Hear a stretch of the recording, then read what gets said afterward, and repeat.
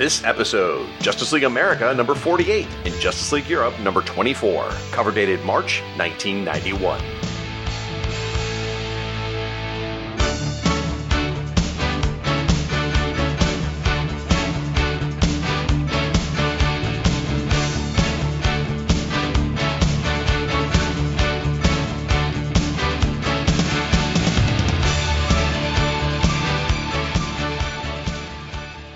Hello, and welcome to the 48th episode of Justice League International Bwahaha Podcast, a proud member of the Fire and Water Podcast Network. My name's Eardale Shag, and I am your host, but I am not doing this alone, folks. Thankfully, I'll be joined by two fellow podcasters to help me cover these issues.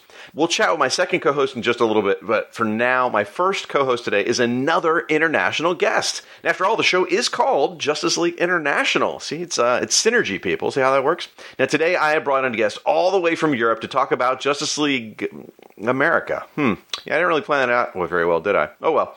Moving on. So my guest is a massive Doctor Who fan and a fan of role-playing games, so much so that he's melded the hobbies into an idea for a podcast. Now, his tastes do leave something to be desired, though. You know, I've mentioned he loves Doctor Who, right? Well, his favorite Doctor is Sylvester McCoy. As much as I like that actor, he did get the show canceled for 16 years.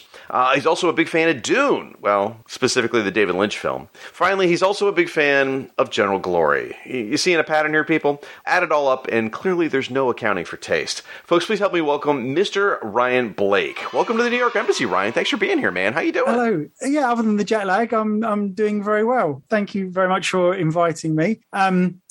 Just one counterpoint I say I'd have to make. I'm not actually European anymore, thanks to some unfortunate people in my country. Not to be political, but I'm no longer European. So, yes, I'm afraid I'm just British now. Been demoted. Fair distinction.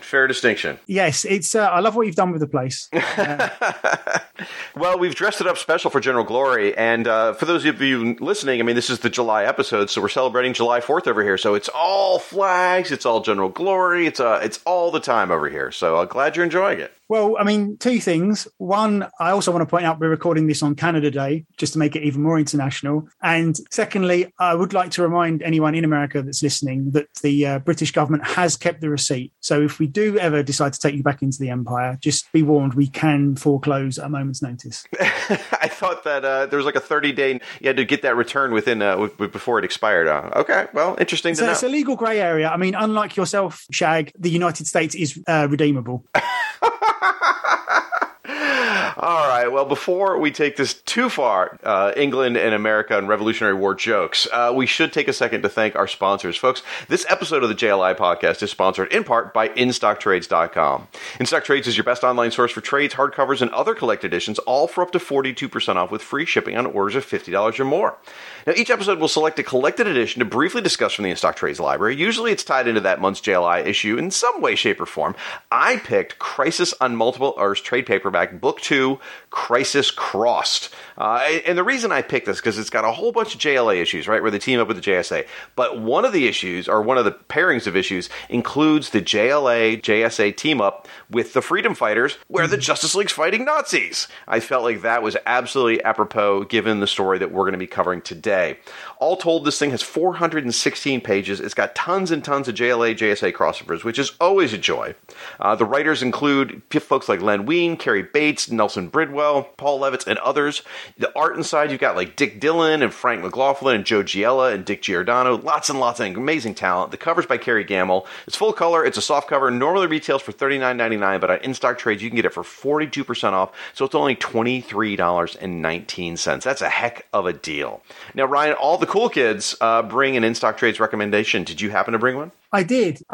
And in my ongoing attempt to prove to the world that I'm not cool, I have chosen the what is so far the only seventh Doctor Who trade paperback ever to be released. I don't back ponies that are going to come in first. It's called Operation Volcano. and it's written by Andrew Cartmel and Ben Aronovich, who are two of the best writers for the TV show as well. So they've got pedigree. The artist by Christopher Jones, and classic Doctor Who action with a modern twist. There's an unknown intelligence in orbit around the Earth, and astronauts are being attacked, and there is a terrifying and mysterious landing in the Australian interior. The future of the world itself is at stake, and countermeasures have been activated, which, if you're a Doctor Who fan, you'll know what that means. And if you don't know, I urge you to buy it. So this is the 7th Doctor and Ace, my favourite Doctor Who pairing, and this is Operation Volcano. Now, I admit I'm biased, but I love this story. And again, the 7th Doctor, also one of the few Doctors to fight the Nazis on screen. So it does tangentially tie in to the that's fair. story. That's fair. Remembers the Daleks. That's right.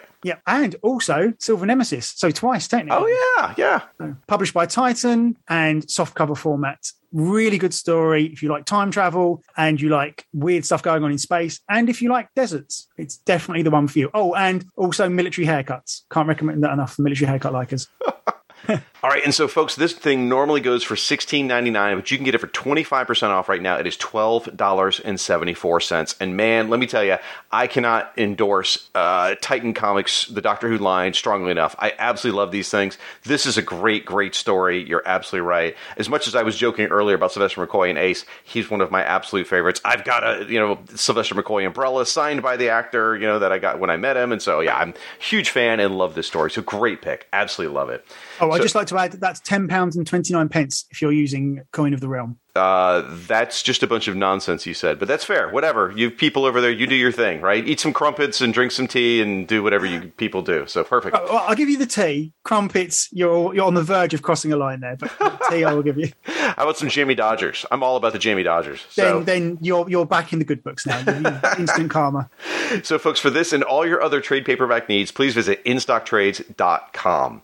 Now, folks, this episode is also sponsored in part with your Patreon support because, running the Firewater Podcast Network with so many shows, it requires a lot of online hosting and other services. And a while back, we realized we needed some help with some of the expenses, so we launched the Patreon, and you folks really stepped up to help keep the network going.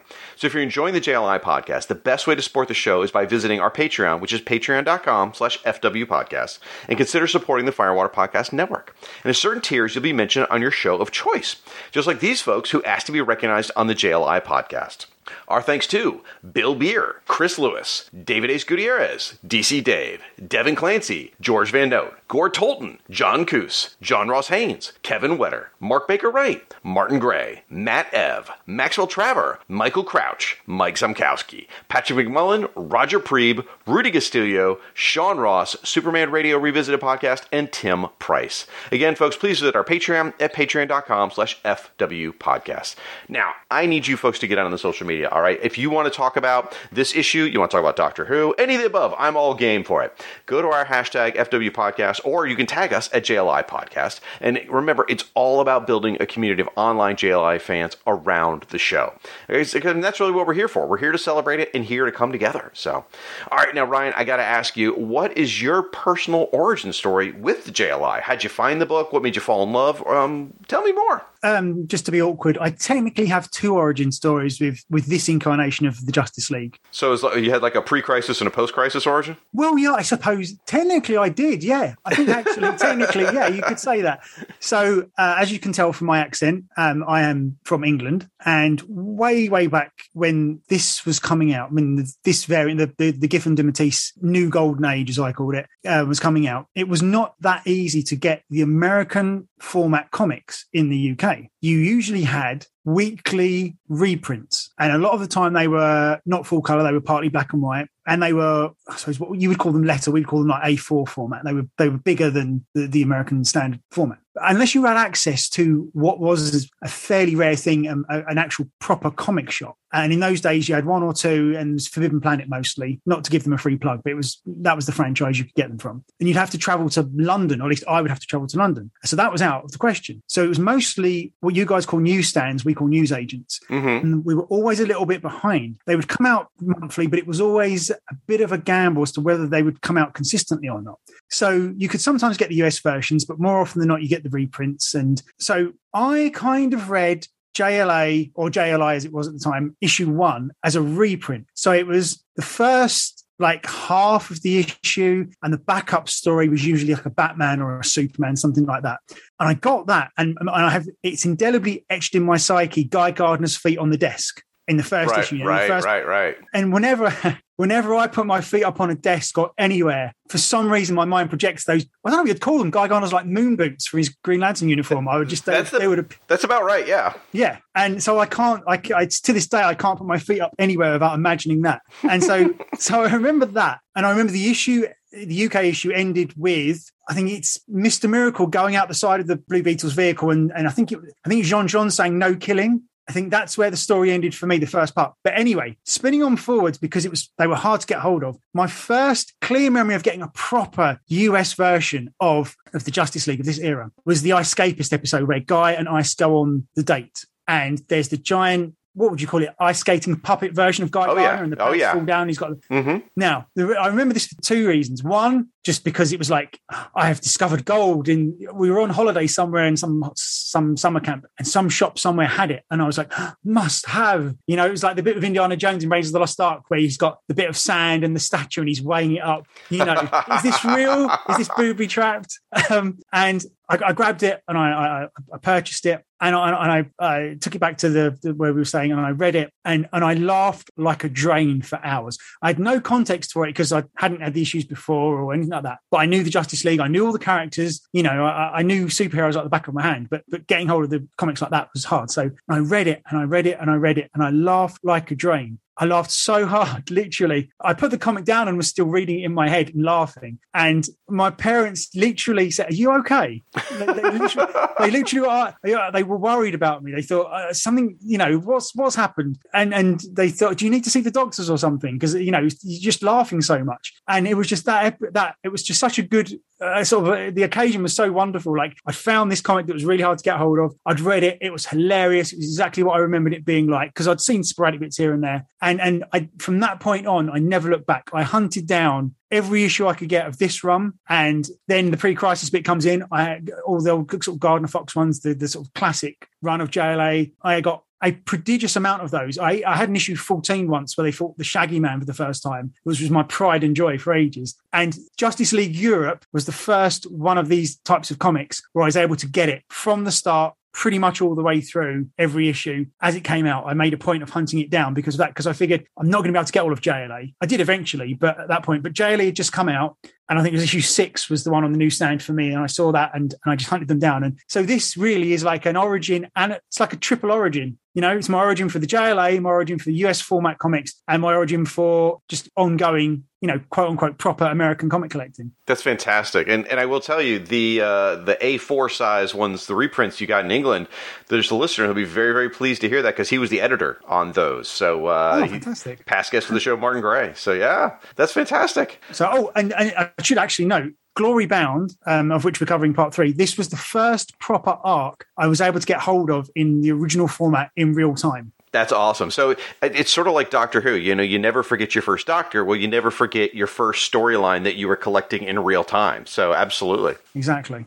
All right, well, let's get into this, folks. So if you don't have a copy of JLA number 48, shame on you. First of all, it should be in your long box. Second of all, you should have DC Unlimited or DC Infinite and be able to read it there. Or you can get on Comixology. You can buy the reprints. This thing is super available, so there's no reason you just should be ashamed of yourself. But just to help you out, I will post a few images on our website at fireandwaterpodcast.com/JLI podcast. So here we go. It's Justice League America number 48, published by DC Comics, cover dated March 1991. It's on the shelves January 15th, 1991. Cover price was $1 for shiny quarters. The cover is by Adams and Carl Story. Ryan, you want to describe the cover for us? Yes. So the first thing I noticed is Adam Hughes art, and it's lovely. Mm-hmm. It's really nice. They've made the sort of the premise of the story as part of the title. It says Justice League America versus Das Uberbot, which I really liked. Just a really nice central motif. And the thing for me is this cover is such a microcosm for this era of the Justice League.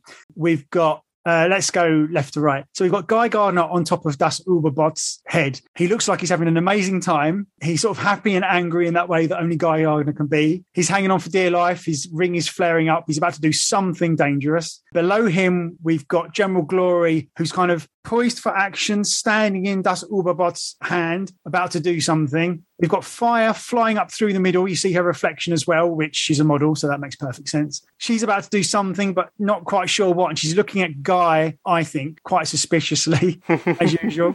We've got Jean-Jean's over the Uberbot's shoulder. Again, I know Jean-Jean's reign's probably too strong. His tenure as leader is just frustration, Oreo cookies, and having conversations with Elrond. and he's there and he's looking at his team going, what's going on? What are they doing? I know he's got a Martian brow, but there's a particular type of Martian brow that he has that's just perpetually furrowed and frustrated by what's going on.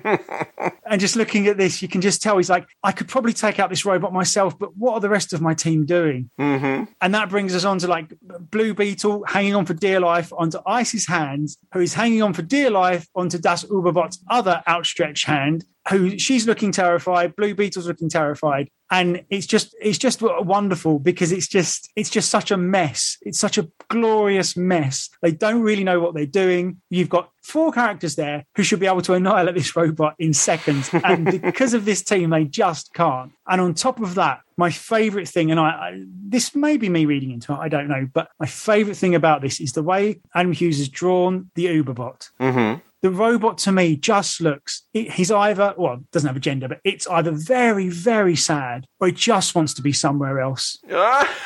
He's just got that look on his face that's just, I'm the best 1940s technology has got to offer. And look at who I'm fighting. I could be anywhere doing anything else. And somehow it's still an impassive robot face. I love this front cover so much. Well, being that we're looking up at him, yes, his straight across mouth, because of the curvature of the face, does look like a downturned frown. It absolutely does. So yeah, it does look like he's just sad to be here. That's fair. I hadn't noticed that part of it. There's right. a kind of Marvin the Paranoid Android. Yes. From Hitchhiker's Guide to the Galaxy kind of feel to it, just slightly, just enough. I can totally see. I hadn't seen that until you mentioned it, but absolutely. And I totally agree with the microcosm of the team. It really is fitting. I mean, and other things, I don't want to reiterate what you've already said, so I'll touch on some other things. What really makes it stand out is there's this solid orange background, which makes all the colors in the front really, really pop. There's a cloud of destruction in the back, which also just adds some accent to all of it. The Uberbot, the face, it's supposed to look like Hitler's face, guys. That's the way it's worked. He's got hair painted like Hitler, and they've given him a little hole where the nose would be, which is sort of representative of the mustache. And, you know, talking about Nazis shouldn't be funny. Talking about Nazis shouldn't be okay. But darn it, this is drawn really funny. I'm sorry. It is very humorous. They've taken this horrific thing and made him look ridiculous and funny. And so that part I just can't help. So my favorite part, though, you've already described it, is Guy Gardner. The pure glee on his face. He is so happy. He's like, you know, hot damn, I'm in a fight and I'm fighting Nazis. This is the greatest thing ever. And then my second favorite is just the way Ice and Beetle are holding on for dear life. I love all of this. You said the skies are orange in this, and I think that's a good spot. And I was just thinking, during Crisis on Infinite Earths, the skies are all red. Yes. Is it orange in this? Because things are bad, but they're not that bad.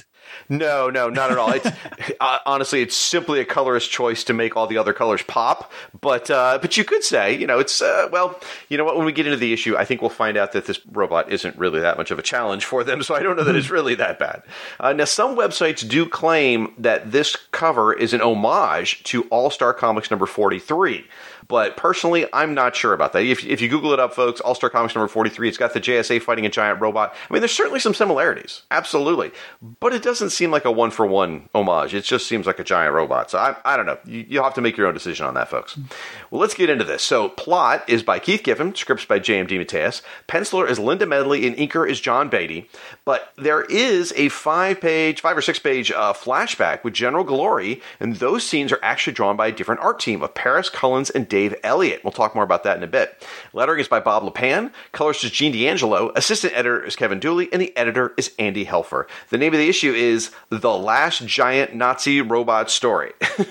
Ryan, if you want to start us off with a recap. Our story opens following Schmidt, the very old Nazi scientist and arch foe of General Glory. He's traipsing through the jungle of South America, searching for his old Nazi compatriots who are hiding in an underground bunker. The geriatric Nazis want little to do with Schmidt. They are happy with their comfortable lives living in their South American bunker in exile. However, Schmidt is obsessed with destroying General Glory and remotely activates a decades-old Nazi superweapon hidden underground near Berlin an enormous flying robot painted to resemble Adolf Hitler, an Uberbot. The European embassy of the JLI gets the call, but are short-handed. Besides, Uberbot is soaring through the skies heading straight for New York City. At the JLA embassy, Martian Manhunter, Guy Gardner, and General Glory are arguing about the General's comic book backstory. This prompts the Martian Manhunter to read directly from the comic book.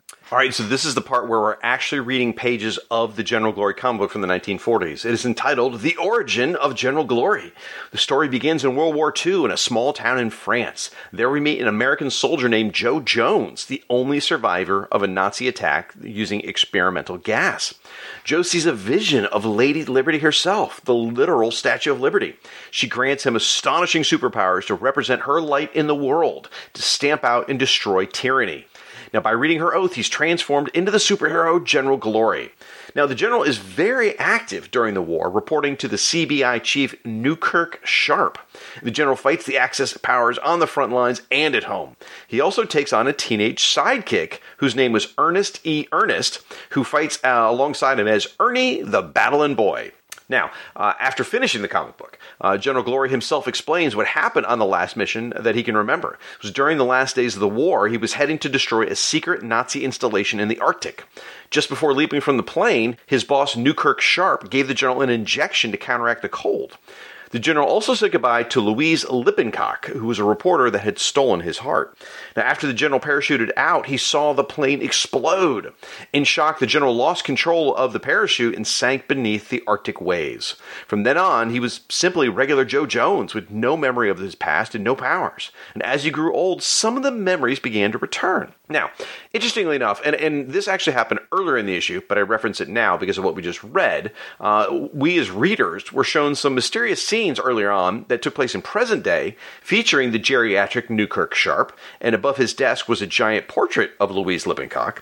And we also saw the middle-aged Major Ernest. Both seemed bewildered by the news of General Glory's return. Back at the New York Embassy, the enormous Uberbot attacks. Schmidt remotely controls the robot from South America, while the JLA tries to stop the destructive Uberbot. Martian Manhunter rips off the robot's arms, while Guy Gardner delivers the knockout blow. Amidst the rubble and destruction, FBI agents arrive to arrest General Glory. Next issue, the mystery deepens, or maybe it widens, or maybe it thickens. All right, so a lot to unpack here, man. A lot of story going on. So Ryan, why don't you go through some of your notes and tell me your thoughts? Well, it has one of my favorite openings to a Justice League comic, just because one of the beautiful things about this run is how it uses superhero tropes and admires them and it undercuts them without undermining them. We've got this sort of boys from Brazil, ex-Nazi traipsing through the jungle. He finds the secret elevator and this big portentous scene where you've got all these hidden Nazis in South America and they want nothing to do with him. They just do not care. It's like, let's just retire, okay? We lost, okay? We were wrong. One of my favorite bits. Heinrich, my old friend, you don't understand. The time has come, but I just took my laxative. Brilliant.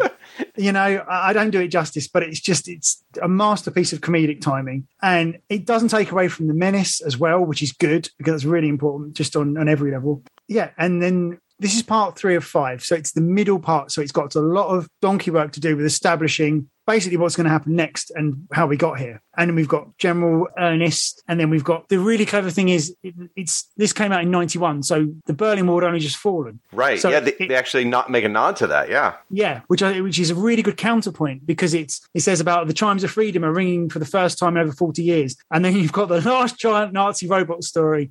Just again, you've got the sort of heartwarming stuff, the touching stuff. And then you've got this ridiculousness right in the middle of it. And you've got this German guy as the robot flies up saying, "They've got to be kidding."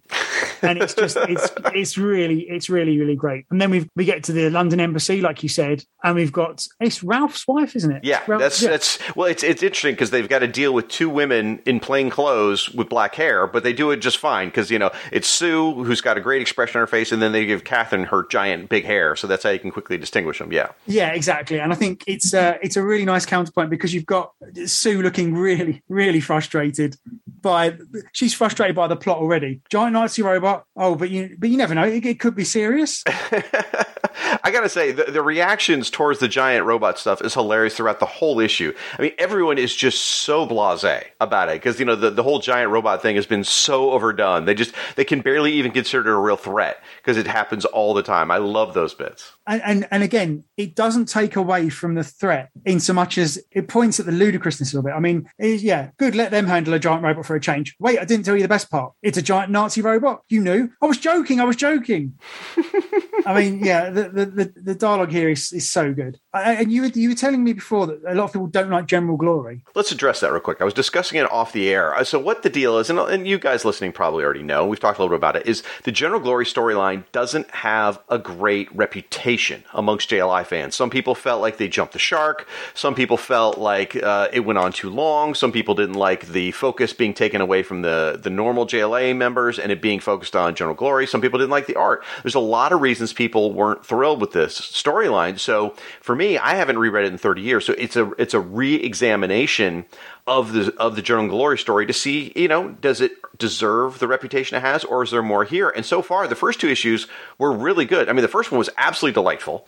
The second one was pretty good. It wasn't as strong. It was pretty good. This one, we'll give our verdict at the end, but not to show my cards, but I really, really like this issue. Yeah, no, me too. The thing is, I mean, I think it was, in a weird way, it was a bit ahead of its time. Now, if you wrote this story today, don't you just feel like General Glory, it would turn out General Glory has got PTSD, or he was part of some sadistic government experiment and it turned him into this super soldier and they gave him this false memory and all that stuff? Well, I got to say, I don't know how the story ends yet, and there is something in here, and I don't want any spoilers, people. Don't tell me. I want to find out as I read it.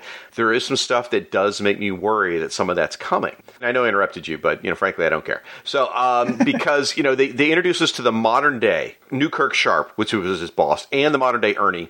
And there's hints of them being really unhappy that General Glory is back. So it makes me wonder if General Glory's memories of this golden age are wrong. And maybe it's a whole different thing. I'm actually kind of sad. I don't want to find out that Joe Jones is crazy or wrong or he's been tricked, because he's genuinely a nice guy. He's not syrupy and sappy to the point where I don't like him. I'm cheering for him. So I'm really hoping there isn't going to be a big reveal, like you just suggested, of some sort of horrible past that he doesn't remember. But please continue with whatever you're rambling about. I was being very articulate, I'll have you know. I couldn't tell through the Britishism. It's just, we naturally sound like we're saying something very important, even if we're talking nonsense. So I completely understand. Because I'm a fan of this podcast as well. I did not read part 4 and 5 because I want to listen to the podcast on it. It was I read parts 1, 2, and 3 again. So I don't know that. I'm just saying if you wrote it again now, I feel like that would be how they would do it. Yeah. General Glory is so completely earnest. He's not naive exactly. He's literally cut and paste from another time. And that's where the humor comes from. And he's so, I'm trying to think of a word other than just saying good. He's just so outstandingly decent and old-fashioned, but he's not, they very cleverly don't put in any of the dodgy parts of being old-fashioned, if you see what I mean. Yeah, absolutely. He's not sexist. He's not racist or anything like that. Well, he literally is the sort of Joe Simon, Captain America from the 40s mixed with Billy Batson Shazam, really, isn't he? Yeah, it's an idealized version of the hero from the 40s. It's the idealized version, not necessarily what really was there, but the way we want to remember it. Yeah, and it's just, I don't get how you can't just love this guy. I still don't get why Jean-Jean doesn't want him to call him Skipper. I would let this guy give me basically any nickname because it would be coming from such a good place. But and then John starts reading the comic, and here's the other thing that I really love throughout this whole arc is that General Glory can control Guy Gardner and make him a decent person without the need for him being smacked on the back of the head. Yes. And it's so much fun seeing him corralled because the other thing is, as hilarious as it is, I think it gives Guy a little bit more depth because it shows he's got a genuine moral core. No, you're absolutely right. Guy Gardner's character development has not been that large. We're 48 issues in, and he's essentially the same guy he was in issue 1.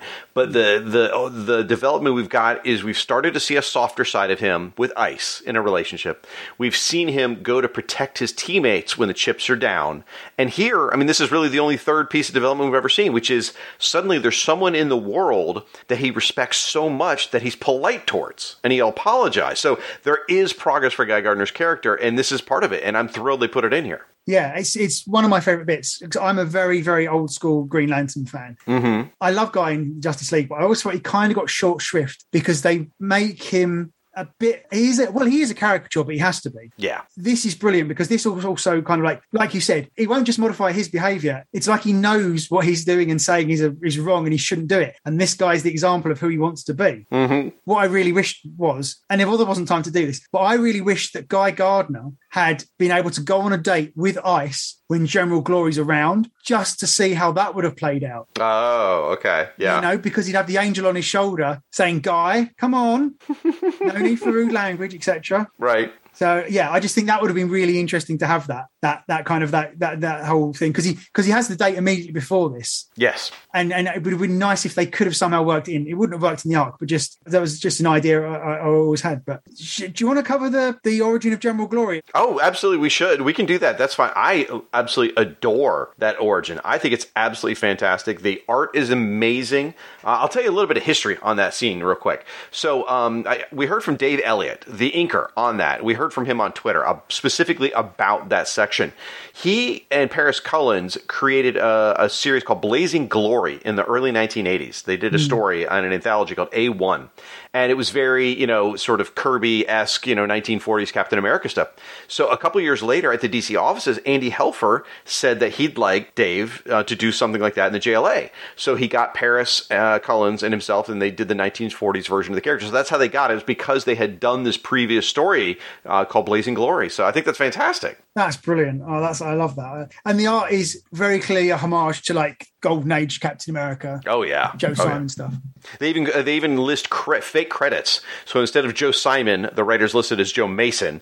Yes. And instead of Jack Kirby, it's listed as Fred Hoover. I don't get that, but it's nice. Yeah. Nice that they put fake credits there. I was going to ask you about that because I'd never heard of them before or since. So that's good to know what that is. Because I mean Hoover, J. Edgar Hoover, but that's not really a. That's all I can, or a vacuum cleaner. Like I couldn't put the connection between Kirby and Hoover. Maybe someone at home's going to go, "Oh, of course, here's what it is," and please enlighten us. But I'm not. I'm not seeing it. I was going to say Kirby Tech Hoover that can suck up time and space as well.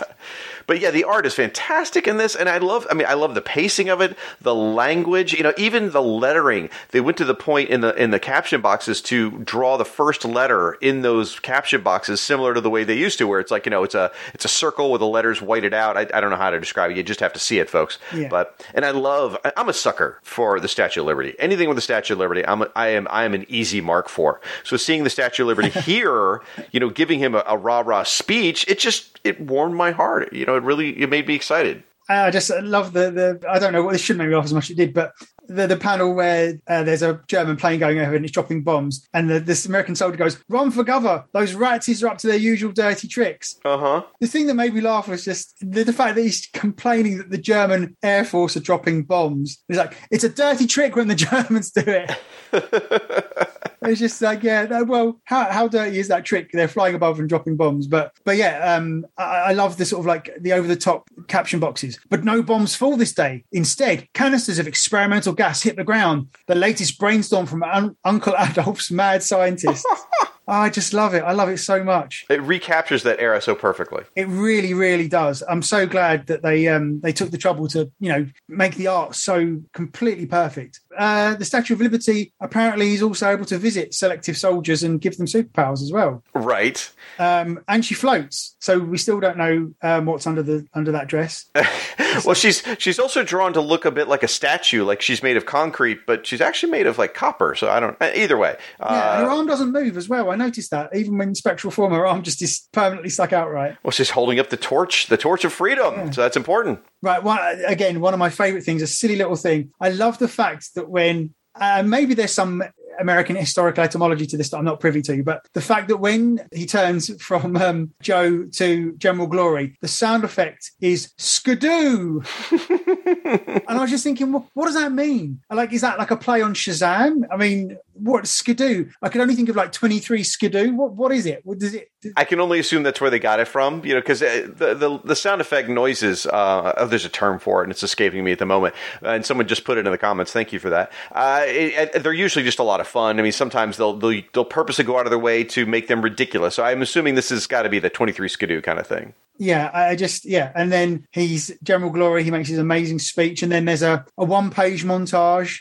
telling you exactly what he did during the war. He's lifting up tank. He's doing a How I Learned to Stop Worrying and Love the Bomb, Dr. Strangelove thing. Well, he's also fighting this Nazi skull-faced guy in a suit that looks like a fantastic supervillain. Like, I want to know his story. That looks great. Yeah, well, I mean, he's kind of orange and he's a skull. I mean, orange head skeleton, maybe. I don't know what. I'm not sure. But then you get to the Ernie stuff. Now, I did find it funny earlier. You said that General Glory is so earnest. I don't know if that was an intentional pun or not, but but then you get Ernie E. Ernest, who goes by Ernie the Battling Boy. That is hysterical. That's perfect for Bucky, right? I mean, it's and of course, very conspicuously, he's got Guy Gardner's haircut. Yes, yeah. Now is that? I mean, that's got to be a retcon, hasn't it, for Guy Gardner's choosing of that haircut? Yeah, they don't tell us in this issue, but astute readers by this point would have picked up on it, absolutely. And they are going to tell us in subsequent issues that absolutely, as a retcon, that's why Guy Gardner has that haircut. It is a tribute to Ernie, because he always saw himself as General Glory's sidekick as a kid.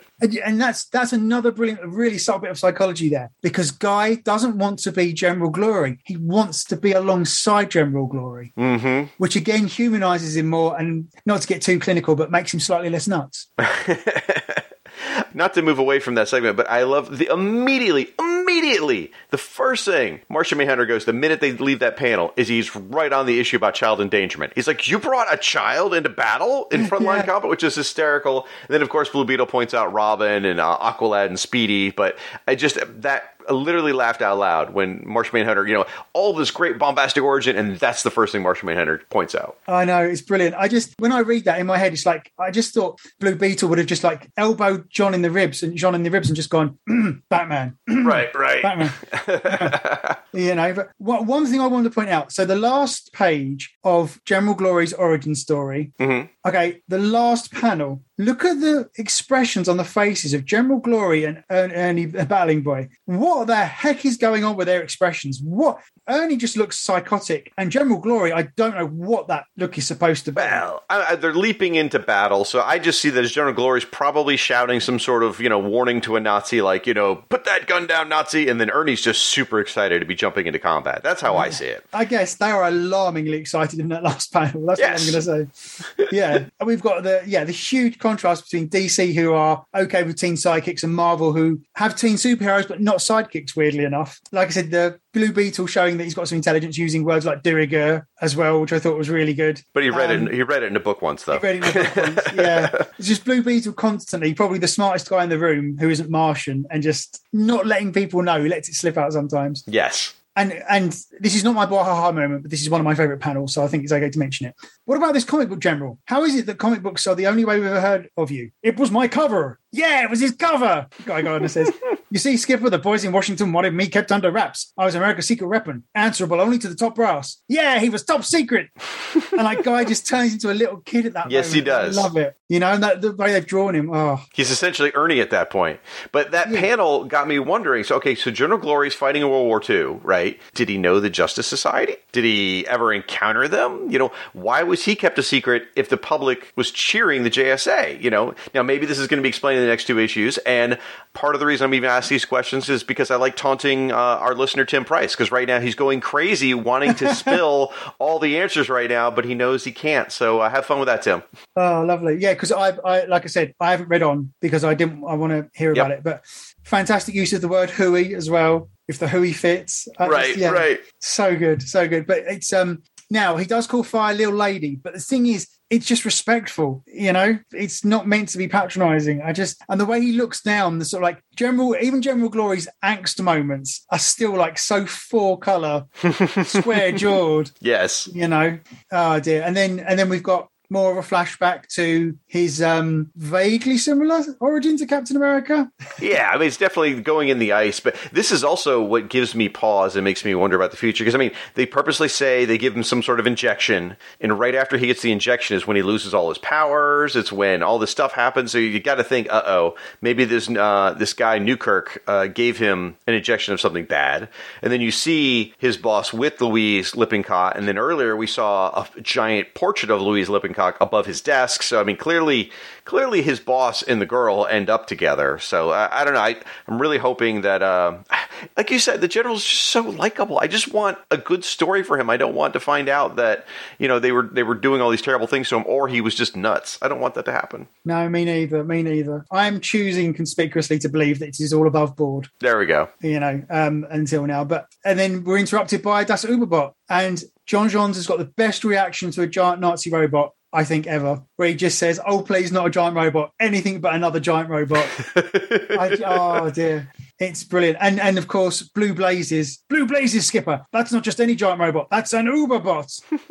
Well, I love also, he says things like stars and stripes as if, some sort of, exclamation of like, stars and stripes. Oh, no. He uses that kind of stuff throughout. It's hilarious. I would love to know if that's some side effect of the superpowers he was bequeathed by Lady Liberty, or whether he spoke like that normally anyway. There's an extra side bonus. You don't just get powers, but you get a whole new line of safe expletives that involve... So the sad part about the Uberbot is, he's on the cover. He's this major threat. He is literally handled by Guy Gardner with one punch. And that takes the robot out. He bonks him on the head, and it is over. So it feels a little bit like there's a giant threat that gets handled a little too quickly. But I suppose at the same time, we got some action, we got some laughs, we got the full gamut of stuff in the issue. So I guess I shouldn't complain. Yeah, and it's a narrative hook for frankly hilarious conversation. Let's be honest. Yeah. Feel a bit sorry for Fire and her powers having no effect on it at all. But because it occurs to me that she fires at it once and then just flies around it a bit. And that's it. That's all she gets to do, which is a shame. And again, Jean, for some reason. Now, I have a theory that the word skipper in Martian is a huge insult. I think skipper must be Martian for, somebody who ate my pet dog or something, because he really seems to object to it. And it's like, Jean, he's showing you respect. Skipper's a good nickname. Skipper means boss. You're in charge. You've partnered with Guy Gardner for 48 issues. Sorry. And he gives you nothing but grief. Blue Beetle is nothing but flippant. Booster Gold is nothing but flippant. And this guy gives you a nickname that says, "You're in charge, I defer to you." And he so objects to it. Do you think he's just so used to flippancy that he thinks, even if it's not a Martian swear word, that the General Glory has discovered irony and sarcasm somehow since being thought out? I think with John, first of all, we're looking too deeply into the logic and reality of a sitcom to really explain. Really, it's a punchline that they just get to keep reusing the joke. That's why it's really there. But if you really want to dig deeply, it's probably that, it's a term of respect that's too casual for Martian Manhunter. It's like, my name is Jean, my name is Martian Manhunter, my name is not Skipper. I do not see the reason to call me that, and that's probably where the line should be drawn. In reality, again, it's just for a laugh, and I think we're digging too deep on that one. Yeah, no, absolutely. It's just the way my brain goes. But it's just he objects so much to Skipper. I just felt, Well, it's also, it's a little, maybe it's a nod to Perry White. Don't call me Chief. That was his thing for a long, could be. But I got to go back to Fire for just a second. You mentioned Fire, how, what she did in this. She gets one of the best lines in the fight. General Glory's leaping around. He's got this massive word balloon. He's leaping through the air, and he's like, "I must time my leap perfectly just to jump free before Guy's power ring, blah, blah, blah." It goes on and on and on. And Fire just goes, "I don't get it. How does he say so much while he's jumping around like that?" Which is hysterical. I love them calling that out, because a lot of times in a comic book, you get a giant word balloon in a second, in an action piece where you're like, no, that character spent maybe 1 second doing that action. How did they get out, a full sentence of 25 words? So I love her calling that out. Yeah, and also just in the same panel, the fact that Guy, when he does his ironic, I don't know if this is basic irony or what, or a callback, but Guy got another one-punch knockout. Yep.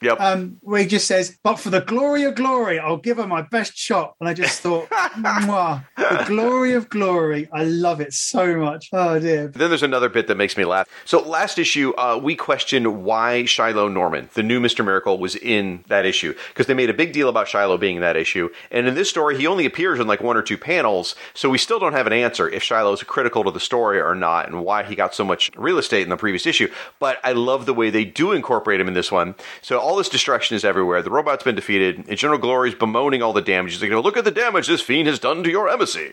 And Shiloh comes out, and he's like, can a guy get a little shut-eye in this place? And the general says, not to mention young Shiloh's nap time.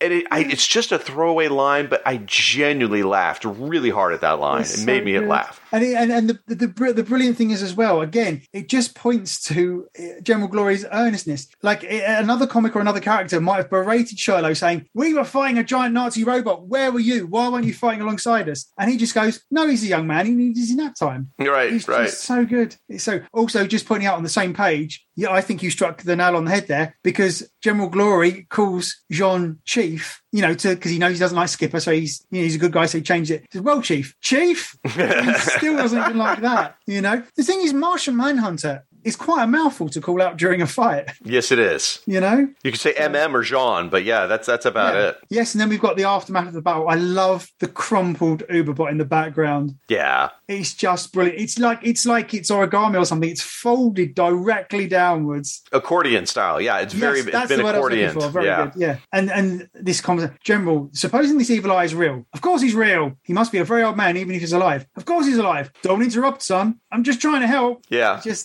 Guy's turned into a 7-year-old, without a doubt. In a weird way, this is my favourite guy. Okay. Because he's funny, he's still a jerk, but he's really trying to be a good guy. No pun intended. Actually, pun intended. I know people don't like General Glory, and I know you couldn't do this as an ongoing basis. But if General Glory had been a bit more popular, a Guy General Glory 4-6-issue miniseries by Giffen and Matthias could have been chef's kiss. Oh my gosh, it would have been hysterical. Absolutely. It would have been so much fun. And then, of course, it ends with the total sucker punch of the FBI arresting General Glory. And just the look on this last panel, again, summarizes this era of Justice League for me. General Glory saying stars and stripes, his hands on his chest, looking genuinely heartbrokenly distraught. Guy looking like he's in a psychotic rage. How dare you do this to my hero? And John just looking so frustrated. Like, there's the other shoe. It's finally dropped. I knew it was coming. I knew General Glory couldn't be on the level. Here we go. It's the Justice League. Absolutely love it. It's a fantastic way to end. And I hadn't even noticed the hand on the chest until you pointed it out. Yes, it's like,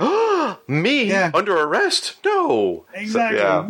Oh, dear. There's so many great art touches, and that's what I want to transition to next. Like, on the same page, in the foreground, never discussed, never mentioned, so I don't know if this is a Linda Medley thing that she slipped in, because I think she slipped in a few things here. But there is a shot of, I assume, Scott Free. Must be Scott Free, I would think, who has got his arms full of dog food, all kinds of pet food and all this stuff, because, General Glory's now brought a dog to the embassy. And so it looks like Scott is probably the one who went out and bought all this dog food which is hilarious. Earlier with the same dog, there's a scene where everyone's talking, and just because they're being funny, Fire and Blue Beetle are goofing around. Well, General Glory's telling his bit with her fingers. She's making like a fake little domino mask for the dog, as if the dog's a superhero with a domino mask. Fingers. Oh, yeah. I love these little nods that Linda Medley slipped in. They're hilarious. And, last episode, I was a little critical about some of the art in last issue, because some of the panels didn't look great. And this time, every panel is freaking gorgeous. I think it comes down to the inking. At this point, John Beatty's inking just marries with Linda Medley's cartoony style perfectly. It really brings out all the fun. And when I say cartoony, I mean cartoonish in a good way, not like, Popeye, but there's a cartoonish style. Yeah, here you go. Here's a great example. Look on page 6, if you can go to there. It's a simple page. There's nothing exciting about it. It's just Ernie, all grown up as a major now, Major Ernest, and he's at this base in the Philippines. If you look at his facial expressions, him smiling when he's on the phone, looking shocked when he finds out General Glory's alive, his body language, he's just leaning on a desk, stirring his coffee. I mean, it's so simple. It shouldn't matter. But you think about the artistry that went into that. I mean, it's really exceptional. She's firing on all thrusters here. The inking's firing on all thrusters. The thicker lines work better for her on the inking. I just love it. Going on what you just said, there's a better way of putting this, but just his body language that they've put into that art makes him three-dimensional. Makes him a fully realized person. And it's a page, you could do nothing with that page. No one would find fault if you didn't do anything much with that page. It's just a military guy having a cup of coffee on the phone, then he leaves in a hurry. And they put so much work into it. Do you think the Corporal Simon he refers to is a backhanded reference to the Captain America? Oh, has to be. Absolutely has to be. Yeah. There's another great panel to point out also just some of her amazing artistry. Go to page 19 if you can. And it's during the battle with the Uberbot. And it's a single panel. It's the second panel on the page. And it's even all lit in one color, so you really get a chance to focus on the art. It is a drawing of Schmidt, the evil Nazi, the old guy he's lit by the computer screen, and he's controlling the Uberbot, and he's just got such glee on his face. He's so happy to be attacking General Glory. You can see his eyes above his glasses, his eyebrows raised, the weird creaky smile, the creases on his fingers. It looks exceptional. She's a fantastic artist. I don't get the criticism where people weren't happy with the art in the book at the time. It's gorgeous. It's so good. It's so fully written. And again, the way they've lit it and everything, and it's the extra touches of putting those little extra bits of effort that make it pop, make it so real. And it's so good. I mean, just like the wrinkles on his hands, the double chin. Yeah. It's just, it's lovely. I can't find any fault with the art in this at all. One thing I want to point out on the last page, tiny little details. Yeah, I think it's got to be scot-free with the Bowser Chow, the Yuppie Puppy, and the Petsu stuff. If you look in between Fire and General Glory, the dog is taking a whiz on the Uberbot's body. Oh my gosh, I never noticed that. Oh, that's hysterical. Yeah, and then on the far right of the panel, you've got Elron and Oberon just there in stunned silence, looking up at what's going on, not saying anything. And it's got to be a hell of a sight if Elron and Oberon are saying nothing. That's true. Because these guys are usually the first with a quit. And that panel, if I could get that panel blown up like A3, I don't know what you call A3 in America, but like big poster size, I would totally have that on my wall because that's just so much fun, that page. Two more art nods, and I'll wrap it up there. So going back, and this is just a simple little call out, but I thought it was very clever. Early on, when on page 4, when the Germans are talking and they're looking at the newspaper, and they're showing the newspaper in the bottom right panel, and it shows General Glory lives again.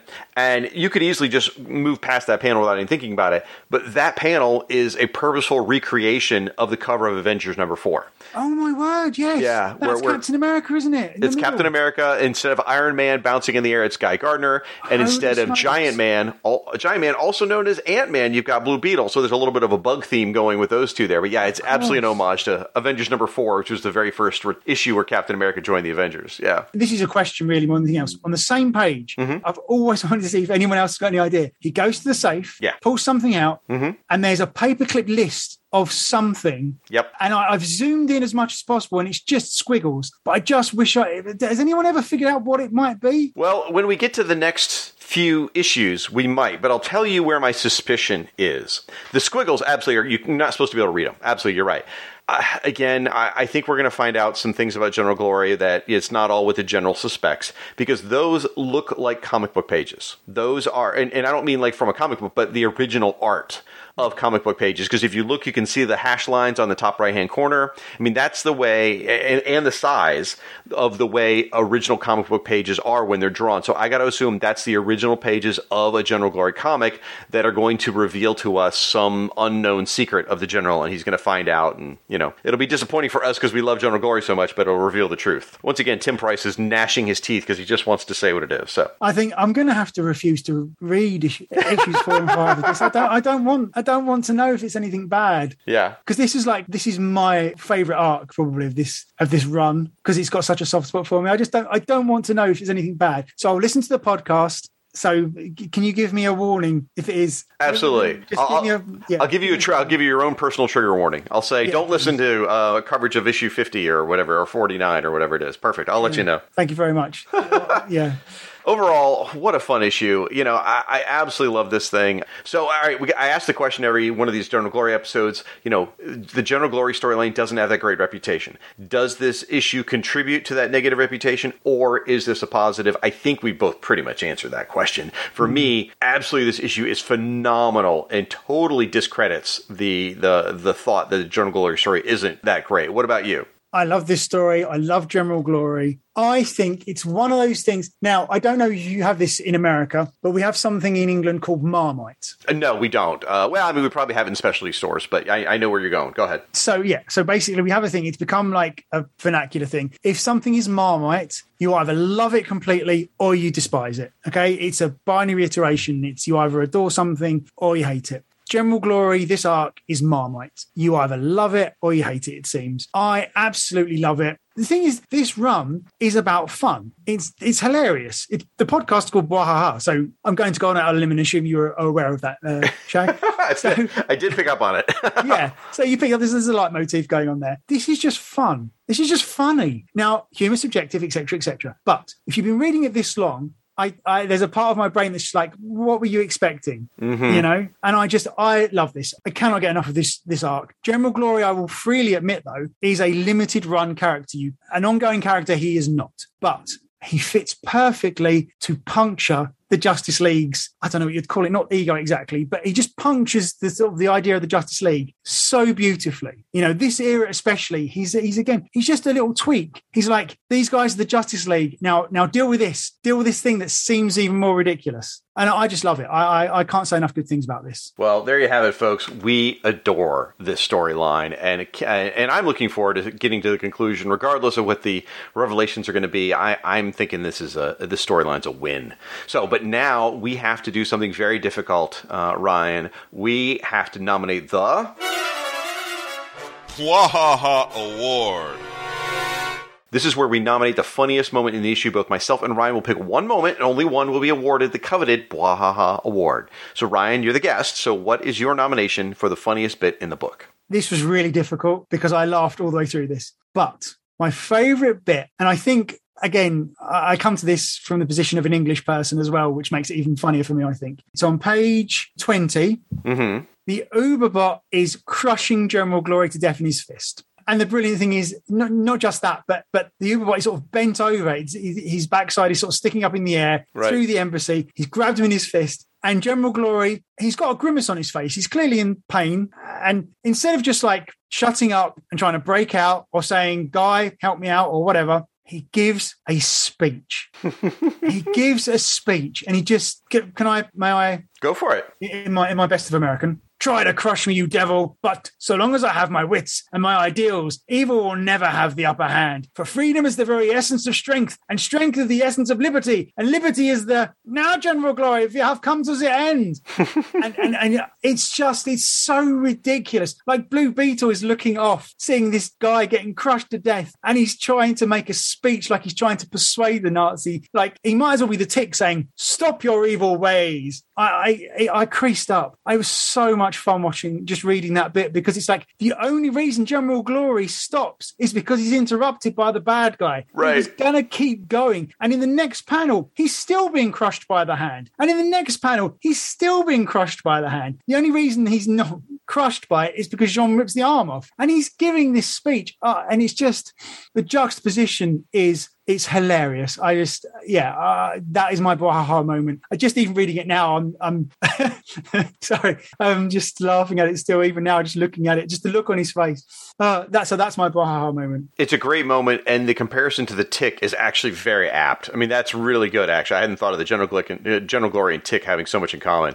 For me, I picked more of a reoccurring joke. So it starts on page 9 when the giant robot shows up, right? And we're we're dealing with Sue, who's in the London embassy, being critical of just being like, oh, really? Another freaking giant robot? Can't anyone do anything original? And then Catherine's joking about, oh, really? A giant robot? And then later on, Martian Manhunter is, just totally also like, oh, anything but another giant robot. So for me, the running gag of robots are just so overdone is what I found to be funny, because I was able to laugh about it throughout the entire issue. That was my pick. I wanted to ask you about that indirectly, because I was thinking about that, this callback thing. By this stage, how many giant robots has this version of the Justice League actually fought? Oh, is there a precedent? Because I was going back. I didn't have time to read the previous 47 issues, but I was like, have they fought a lot of them? I don't remember them fighting that many giant robots. And I just remember thinking, is it a callback to a non-joke that makes it even funnier because there haven't been previous robots, or have there been a lot of them? I don't know that there's been a lot specifically in the JLA series. I mean, certainly they fought the giant construct robot early on, but I think it's more of just a nod to, in general, there always seems to be superheroes fighting giant robots. It seems to be a trope. It's like, almost like a crutch when you want to write a story. It's like, well, I don't know, just have them fight a robot, kind of thing. I know I've done that in role-playing games when I'm stuck. I'm like, I'm just going to throw a giant robot at them, if it's a superhero role-playing game. So I think it's more of just the trope in general rather than specific to them. But that's my pick. So now we got to decide who's going to win. Is it General Glory speechifying to the nth degree in his moment of doom, or is it the running gag of everyone being so blasé about giant robots? Where are you feeling on this? See, the thing is, the comedian part of me kind of has to give it to you, because the running gag is very solid. As a one-off joke, I like the speech, but as if we're talking Bwahaha writ large, there's more Bwahaha to be had from yours. So I think I have to give it to yours, actually. And I think that's probably the smart thing to do. Now, I will give you a nod. Your thing, while it's a one-off, it really is exemplary or a perfect example of General Glory. As a whole, and it's him in a nutshell in one panel, which is great. But yeah, I'll take the win. I'm fine with that. Thank you. Okay. Well, I mean, just, I figure I want to be invited back at some point. So, it's as simple as, I flew all the way out to the US Embassy for this. So, That's true. And by the way, that airfare is not reimbursed. I appreciate you taking that on yourself. So, well, congratulations to the running gag about the giant robots being so blasé. So, Uberbot, congratulations, and wear your Bwahaha award with pride, as tangible as the laughter we give you. Now, Ryan, as I said, thank you so much for coming out here to the New York Embassy. I need to ask you a favor. Would you mind hanging out here in the embassy for just a bit and cleaning up all this destruction created by the Uberbot? Because I have to go over to the London embassy for a while. Two things. One, I'm not cleaning up the dog piddle on the Uberbot. I don't mind sweeping. But the second thing is, you may have picked up on this, but I'm English from England, and the London embassy is 25 minutes on the tube from where I live. And you insisted I fly out to the New York embassy. Fly out, mind, not use the transporter tubes. Fly out. I can't leave because I've also lost my luggage and passport in transit. So maybe next time, perhaps, read the chime echoing around the room that I'm English from England in London. Well, if we're doing a story about the New York Embassy, I felt like the verisimilitude was important to have you here, here in the States to do the episode. So I'm sorry you feel put out by it, but whatever, Well, in my mind, I'm just parlaying that you're just part of the British Empire still, and so technically I'm still in English territory, so it's not such much of a problem. Well, that sounds just fine. Now, Ryan, don't worry. We will bring you back at the end of the show. And after this podcast promo break, I'm going to go over to the London Embassy. I'll probably stay in Ryan's house, actually, overnight. But anyway, I'm going to go over to the London Embassy for the 24th issue of Justice League Europe.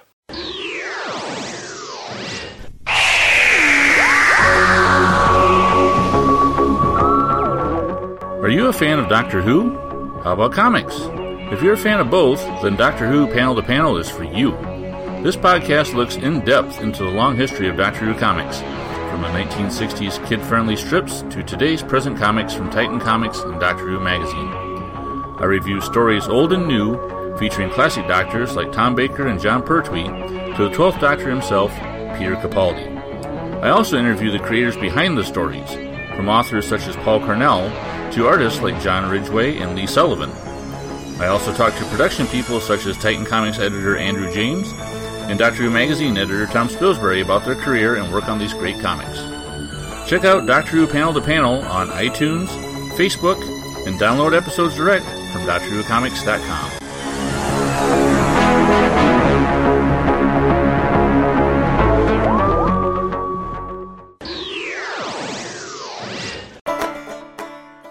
the Justice League wouldn't help him, so Batman formed a new team. They are the Outsiders. We are the Outsiders.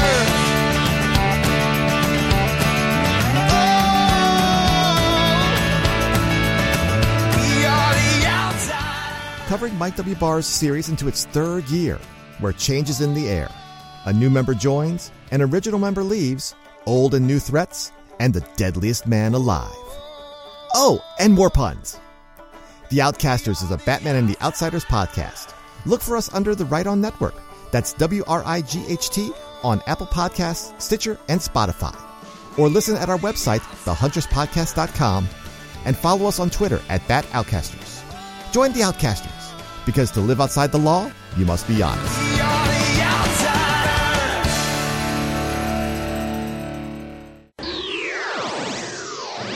And now, our coverage of Justice League Europe number 24.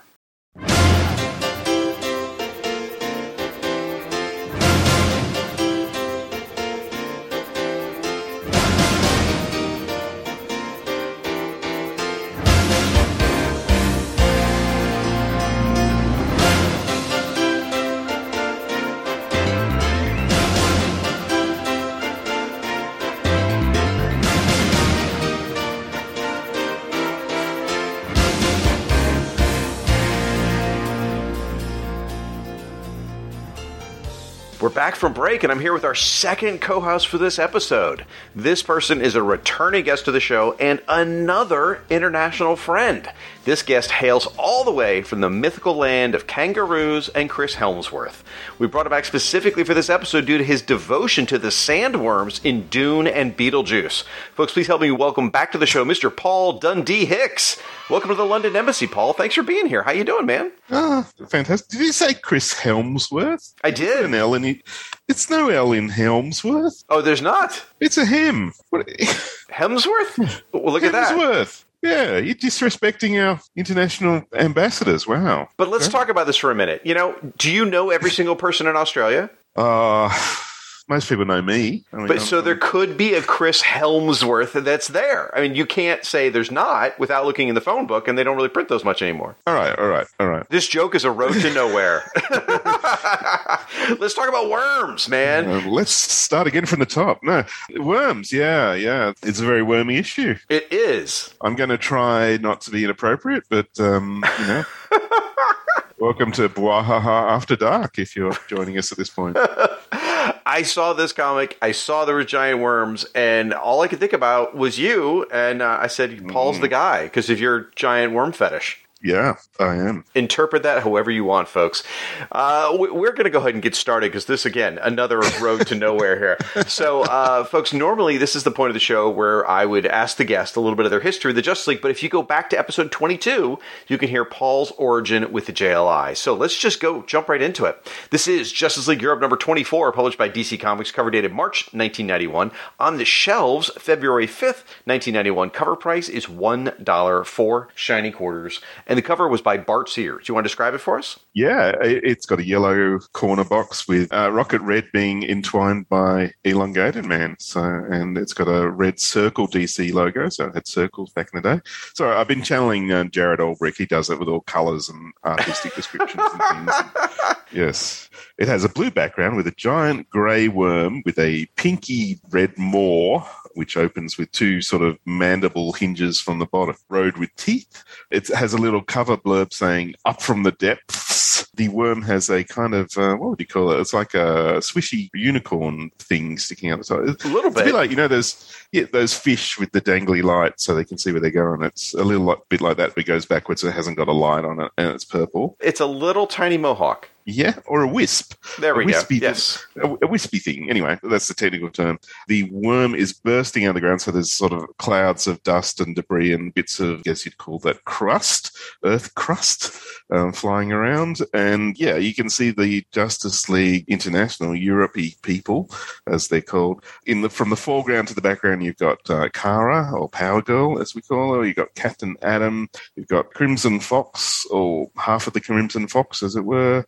You can see Elongated Man. You can see that's Metamorpho, and behind that is some guy in red. I don't know who that is. I'm going to guess that's Flash. Yeah, it could be Flash. They're all doing what I would call Star Trek Trouble on the Deck legs. That's fair. That's fair. They're not stable. As always, it's drawn by Bart Sears, so Captain Atom looks like a condom full of walnuts. My God. As far as the musculature. Yeah, so usually it'd have a UPC box, but it has JLI on mine. And, mine too. And the text Justice League Europe is red unless you are colorblind, in which case it's probably black. I don't know. I can see it in red. So that's very specific. I like how you took the time to call out Captain Atom's physique, but you don't point out that poor Kara, the cover is situated in just a way that they made sure to give you a money shot of her butt, including, apparently she's got a wedgie at the moment. Completely unnecessary, but I guess they're trying to sell the comics. There's also a little bit of torso twist, so you can see a little bit of boobage. I guess that's true. Yeah, but as far as sexy, gratuitous things, I don't find it super sexy, gratuitous. No, it's definitely not. It hasn't gone too far, that's for sure. No. Now, about the worm, you talked about the mouth. I have been watching Stranger Things with my family, and I can't but help look at this thing, and now, especially on this cover, the way the teeth are and the 3-segmented mouth, can't help but think of the Demogorgon and the way the mouth opened in Stranger Things. Well, yeah. I mean, this came out probably roughly about a year after the movie Tremors, which, as we all know, was the first time anyone had used giant worms in any media ever. It inspired the movie Dune. It inspired other things, worms in it. Beetlejuice came after this. Tremors was the original worm fictional source, so it's the high standard. And, of course, you've seen Tremors, of course, like all, right-thinking, smart people. Actually haven't seen Tremors. And wait, let me get the timeline right. So you're saying Tremors inspired Dune, a movie that came out a few years before it? It inspired a book that led to a movie, so yeah. Right, the book which came out like 20 years before Tremors? Yeah, that's how it went. Okay, yeah. A little timey-wimey. It was that important, it was that significant that it just transcended all, timelines of influence. All right. It's the way it is. In the strata of worm recognition, Tremor style, where would this one rate? Well, I mean, one of the things with Tremors is they went to extraordinary lengths in the design process to not make them look like members. There was a lot of phallic reduction design, and I don't think they put the time in quite as much with this one. As you flip through the pages, it's going to get inappropriate. It's yeah. Anyway, All right. We'll save what's behind the pages when we get there. I was going to say, based on this cover, if that's where you're going, I'm thinking they're doing something really strange in Australia to children at birth. But anyway, so I got to ask you, the tagline, Up from the Depths, are we thinking that's a reference to the 1979 movie? Or are we talking the Godzilla animated series cartoon theme song, something else? What do you think? I just think it's a description because in this case, it has emerged up from the depths. The worm, it's technically correct. True. Well, as long as you can get beyond the fact that this is just two-dimensional drawing with lines on it representing something. You're being exceptionally difficult today. I feel like you've earned it. So that's fair. All right. Are you going to watch Tremors? When are you going to watch Tremors? I'm happy to take a break right now, and you can watch Tremors. We'll use the rest of this time productively. And we're back, folks. I just finished watching Tremors, so thanks for waiting. I will promise you I will watch it soon. How's that? My wife loves that movie, so she'd be thrilled if I sat down and watched it. It's so good. It's funny. It's amusing. It's got really good jokes. It's a lot funnier than this issue. That's fair. All right, I'm still hung up on Up from the Depths because all day in preparation for this podcast, I have been singing Up from the Depths, 30 stories high, living fire, da-da-da, and I don't remember the words. Godzilla, and Gozuki. It's been going through my head all day. Wow, I've never watched that, but I'll take your word for it. And you're probably better off for it. Thank you for that absolute treat of your singing. Thank you. Who knew it was going to be a musical episode? So one of the things I do like about this cover is it sort of functions like a page 0 because when you open the cover, which is what we're doing now, it leads right to page 1. So it's very Watchmen, isn't it? Yeah, a little bit. No, actually a lot. So, That's fair. Correcting you. I think comparing this work to Watchmen on the scale of literacy is very logical. So, all right. So plot and probably breakdowns by Keith Giffen. Script is by Gerard Jones. Hey, this isn't part of breakdowns. We're not up to that. Oh, my gosh. That joke took me a minute. Okay. Well, penciler is Bart Sears. Inker is Randy Elliott. Letter is Bob Lepan. Colorist is Gene D'Angelo. Assistant editor is Kevin Dooley. And editor is Andy Helfer. The name of the issue is Worm Food. You want to start us off? Sure. As we open the comic, Simon Stagg screams and flees as the giant worm thrusts itself upwards. Rex debates the merits of helping Stagg and can't think of any. As Kara reacts in revulsion and Cap tries to formulate a plan, the throbbing monster turns and burrows down and away. Rex helps... Sorry, what's wrong? Nothing. Rex helps the struggling Java. This is Java the caveman, not Java the coffee or some sort of beverage, out of the hole as the ranting Stag. That's the industrialist, not a male deer. Returns to berate the team. Cap decides he'd rather deal with the worm than the angry industrialist and flies into the shaft. Into the shaft, yeah. Reluctantly, the team follow. Scene change. We see Constance D. Aramis, half of the Crimson Fox, as detailed in the previous episode and the previous issue. I'm just filling in notes because Shag never does this sort of stuff. It's true. She awakens to find herself in the mystical grasp of a gnarled tree, facing the repulsive visage of Maurice Pointer. What were you calling him? Well, if you define Pointer, it actually translates to stink or stank, so I call him Old Man Stank. Oh, I don't want to use that, no. The man responsible for the poisoning of her mother and the death of her guardian. She swears to kill him, but the filthy old cult leader has plans to kill her first. He explains how his cult already has the money and now they have the ultimate power. Worms are ultimate power? Oh, okay. Apparently so. And controlling trees. And controlling trees, yeah. It's two types of power. New initiate, Smythe, gloats that Revson's downfall will mean no more competition for his business. Constance spits in Maurice's face, and he tightens the tree's grip on her and tells his acolytes to make her ready. Ready for what? You got to wonder. Smythe confesses his discomfort with this approach, but Pointer mocks his naivete and says it's too late to turn back for the lion and the moose. No, mouse. Sorry, I went all French for a minute. Let's go to the next bit. The whole team follow the hole into the whole other larger hole where they have a whole chat about whether they find the main lair of the worms. Suddenly, they are forced to scatter as the worm enters the cavern and tries to eat them in a dick move. Rex is too slow when the worm turns on him and he vanishes into the moor. The team try various tactics to penetrate the monster, but it's just too hard. Oh, my Lord. Okay. My half of the synopsis is not nearly as phallic. So the worm, and I'm trying to figure out a nice way to say this, and it has nothing to do with phallics. The worm expels Metamorpho from its body from the rear, let's just say. Ejaculates? Could be. This inspires Captain Atom to fly into the worm's mouth and uses his powers from the inside and explodes the worm. Then Wally finds the nest crawling with dozens of giant worms as far as the eye can see. Meanwhile, back at the London embassy, a mysterious stranger is reading the newspaper about Kilowog's technical ability. The stranger then pays an unexpected visit to Catherine Colbert at the embassy, which is what we call foreshadowing in the business, folks. Then we travel to the Revson building, where Maurice Pointer, again, who I'm calling Old Man Stank, has literally strung up poor Constance D. Aramis across the Revson billboard, hanging on the side of a building more than 20 stories up in the air. Old Man Stank leads his evil cult, using their hatred to activate the tuning fork and summon the giant worms, which apparently represents ultimate power. Down in the tunnels, the JLE witness the worms being activated as they tunnel for the surface. Back at the Revson building, Constance, who they all think is Vivian, it's complicated, awakens as the enormous worm encircles her and the building. Next issue, Nightcrawlers. All right, Paul, so what did you think about this issue, buddy? Well, these worms are real stiff competition for the team, aren't they? God, man, how long did you spend preparing for these jokes? When you want me on the show, I've got to bring my A game. I expect you to say it was really hard to do this. No, I've done that joke. I'll do one joke once. Oh, only one joke? Okay, impressive. All right. What was the question again? Where were we? How did you feel the comic delivered on its girth? Was it worth your time? It was. No, I'm sorry. This is just going to get really bad.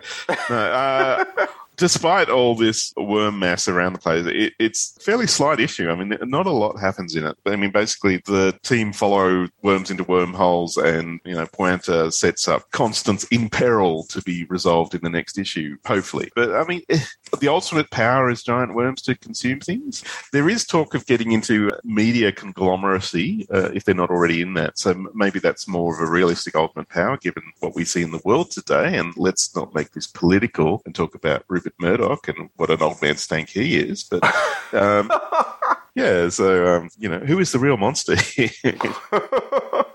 I don't know. What do you think of this issue? I'm going to ask you because you say that people never ask you things. That's true. They never do. So artistically, it's a very pretty issue. It's very enjoyable. I think Bart Sears drew the heck out of what he had. But you're right. There just isn't a lot of meat on the bones there, really. And I didn't even mean that one as a joke. But there's... It's about, 8 to 10 pages of story dragged out across 22 issues. That's the problem. I mean, it's the JLE crawling around in some tunnels and finding the worms, and then the worms explode to the surface. And then it's Constance / Vivian, because, I mean, the bad guy thinks she's Vivian. Either way, it's Constance being tortured. And that's it. I mean, there's one page of foreshadowing about something going on with Catherine Colbert and some guy interested in Kilowog. But, I mean, really, there's nothing else here. Now, it was still entertaining. I still had fun with it, but when I sat down to write the recap, though, it was just kind of like, nothing really happened in this one. But there are things to like. Like, I really enjoyed Metamorpho. He's cracking wise. Really had no intention of helping Stag or Java because he just can't stand them. Rightfully so. He shouldn't. So I thought that was fun. No, I enjoyed that. And I like that Stag is a continuing antagonist. I think he makes a very good antagonist for the Justice League Europe, so I'm always glad to see him there. How'd you feel about the stuff with Constance and Vivian? Well, I mean, it's kind of setting up something that which would pay off normally, but I'm not sure it's going to. I mean, clearly there's some sort of advantage if there are two of you, but everyone thinks there's only one. So, that can be a help. But I'm just not sure if the creative team is really committed to using that. Maurice thinks he's talking to Vivian, and he says, it's a pity your sister died before I got the chance to kill her, where he's actually talking to Constance. And, I mean, hopefully there'll be a payoff for that in the future, some future issue. I haven't read ahead, but I know next issue is where it all comes to a head. It was a little uncomfortable for me seeing her tortured, because she's being tortured and she's dressed pretty, not provocatively, but as Bart Sears drawing her. I mean, she's just in a nice skirt, fishnet stockings, and a top, but because it's Bart Sears drawing her, it's extremely sexy and posed very, sexual. So, I mean, that was a little uncomfortable. Yeah, and she's got the Bart Sears, I've got a robot under my face cheekbones, like he does. All right, so let's talk about the worms, right? So they're digging these giant tunnels all under London. I mean, at this point, shouldn't the city of London collapse? I mean, these tunnels are huge. These tunnels, you can make a fortune making tunnels of this quality. I mean, because they're smooth walled, they're very, very large. They're obviously very structurally sound in that the worms pass through because they must form a very strong surface of the tunnel. I'm no structural engineer or anything, but, these look damn good quality. So, if you wanted ultimate power, you could just make tunnels for people and collect all the money and things like that. Literally all you need is a big tuning fork and some hatred and a few people in robes. You probably don't even need the robes. They could be without the robes. I think the robes are optional. Yeah, that's fair. Yeah, I mean, depends on the weather. I mean, you don't want to be cold. It is England. I mean, yeah. But have you ever been invited to anywhere where you've been asked to put on a robe? No, absolutely not. How about you? I thought that would have happened at Dragon Con. I thought everyone in Australia dressed that way. Don't you guys have rituals and things like that? No, we just keep it real. Fair enough. It's all those deadly animals. You gotta watch your six at all times. So if you look at that last page, though, with all these worms coming up all over London, I mean, again, it just seems to me that the town is going to collapse. But maybe it's just me. Yeah. So what do you reckon's the rudest page? So that has got to be page 12, where Metamorpho is expelled by the worm. And by expelled, I'm pretty sure he was either farted out or pooped out. I don't know which. So I think page 20 is probably the rudest, because that's where all the worms are standing. What would you call an upright worm? Really upright. I'm not going there. You can keep fishing and build that phrase that you're trying to construct, but I'm not going there. Once I found a potato that looked like a penis. That's a true story. And Doug, I would show it to people, and they would go, "Wow, that's a great dictator."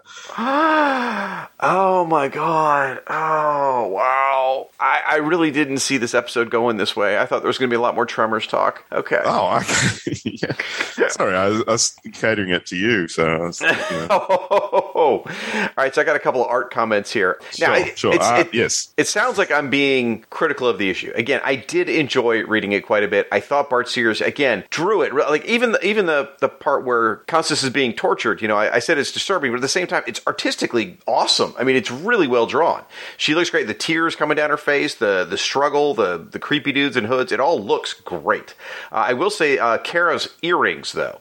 Kara is swinging around with these earrings, which I think have gotten 3 times bigger since she first got them. And I can't decide if they are awesome, like a deadly weapon she could use, or a liability, like waiting for someone to grab her earlobe. It looks like she stole them off Angleman, doesn't it? Right, yeah, truthfully. Or Cyberforce, or something like that. I mean, that kind of thing. I'm hoping her earlobes are bulletproof, or at least yank-proof, because that would be bad as a weapon someone could use against her. Yeah. And then another comment. This is this I noticed in reading panel by panel mode. Silver Sorceress, right? She does nothing in this, right? I think she has one line of dialogue, maybe. I don't know. I spotted Blue Jay too at one point and go, "Oh yeah, he's in there." Oh, he's still on the team. Well, if you go to page 10, the second panel, again, she's not doing anything, but Bart Sears added something. They're all attacking the worm, and they're blasting it, like Rocket Red shooting it, Captain Atom shooting it, and she has created some sort of, it looks almost like an arrowhead or a drill that she used her powers to create to attack the worm.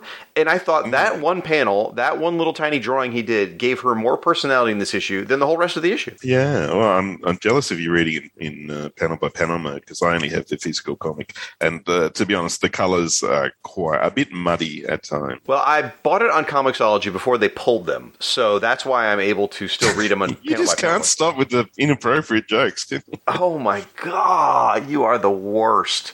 All right, back out to like the 10,000 foot level here. Did you enjoy reading it? Yeah, but it's very inconclusive. I did actually read ahead because I was like, well, this is quite unsatisfying on its own. I want to see what happens. I want to know what's coming. no pun intended. God, I'm going to have to put the explicit tag on this episode. Well, that's what you get when you talk to Australians voluntarily. So. I guess and you haven't even mentioned Catherine Colbert in her Jazzercise outfit. I figured that would have come up. Yeah, that is an outfit. Well, can we talk about page 14, the page before that, which is when Captain Atom explodes the worm from the inside? Yeah, okay, I see where this is going. Go ahead, I'm going to have to edit this out. No, it's the next panel. There's a full, across the page, lower panel of the team covered in worm goo. Goo. It's kind of greeny. But it just reminded me a little bit of a movie called Tremors, which... you haven't seen. But basically, spoilers, worms explode in Tremors. So at one point they toss out some dynamite or C4 or whatever. I don't know. It's explosives. The Americans use explosives all the time. I don't. I'm using some right now. Yeah. And they drag it along the ground and the worm monster, which are called graboids in the movie, grabs that and eats it. And they're all going, yay. And then the worm explodes. And the whole team, they're all standing on rocks because if you're on the ground, you die. And they all stand up and cheer and go, yay. And then suddenly all this worm guts rains down all on top of them. And it's a very funny moment, which is what this really isn't because, this goes straight to them covered in worm guts, whereas it could have, worked it that way and had them some sense of victory before they got covered in worm guts, and then it's ironic, the victory. Gotcha. Okay. I see the separation. So when did Tremors come out, by the way? Tremors came out in 1990. Okay. So it is before this story. It is before this. Yeah. So, that's right. Because Tremors inspired everything with worms. I forgot. That's right. Yeah. I mean, it is. Yeah. I don't think real worms existed until Tremors came out. That's quite possible. I don't remember them in my youth, so that's fine. Yeah, no. Yeah. So I would say that if someone had bothered to return the favor and ask me the question, did I enjoy reading the issue? I would have said, yes, I did, in fact, enjoy reading the issue. I had a fun time. It wasn't until I had to break it down step by step for a podcast that I started to nitpick at it. Yeah, I mean, don't podcasts kill the joy? I mean, like, you take something you love, like, say, the Justice League comic, and you go, yeah, I love that comic. And then you talk about it for, how many years has this podcast go? 33 years or something? I think that's the 31? That's the projected length, is 33 years, yeah. Yeah, okay. And, at some point you go, I need to find, what's the word? Find my happiness? Find my... Perhaps joy? Joy? No. She wouldn't have anything to add.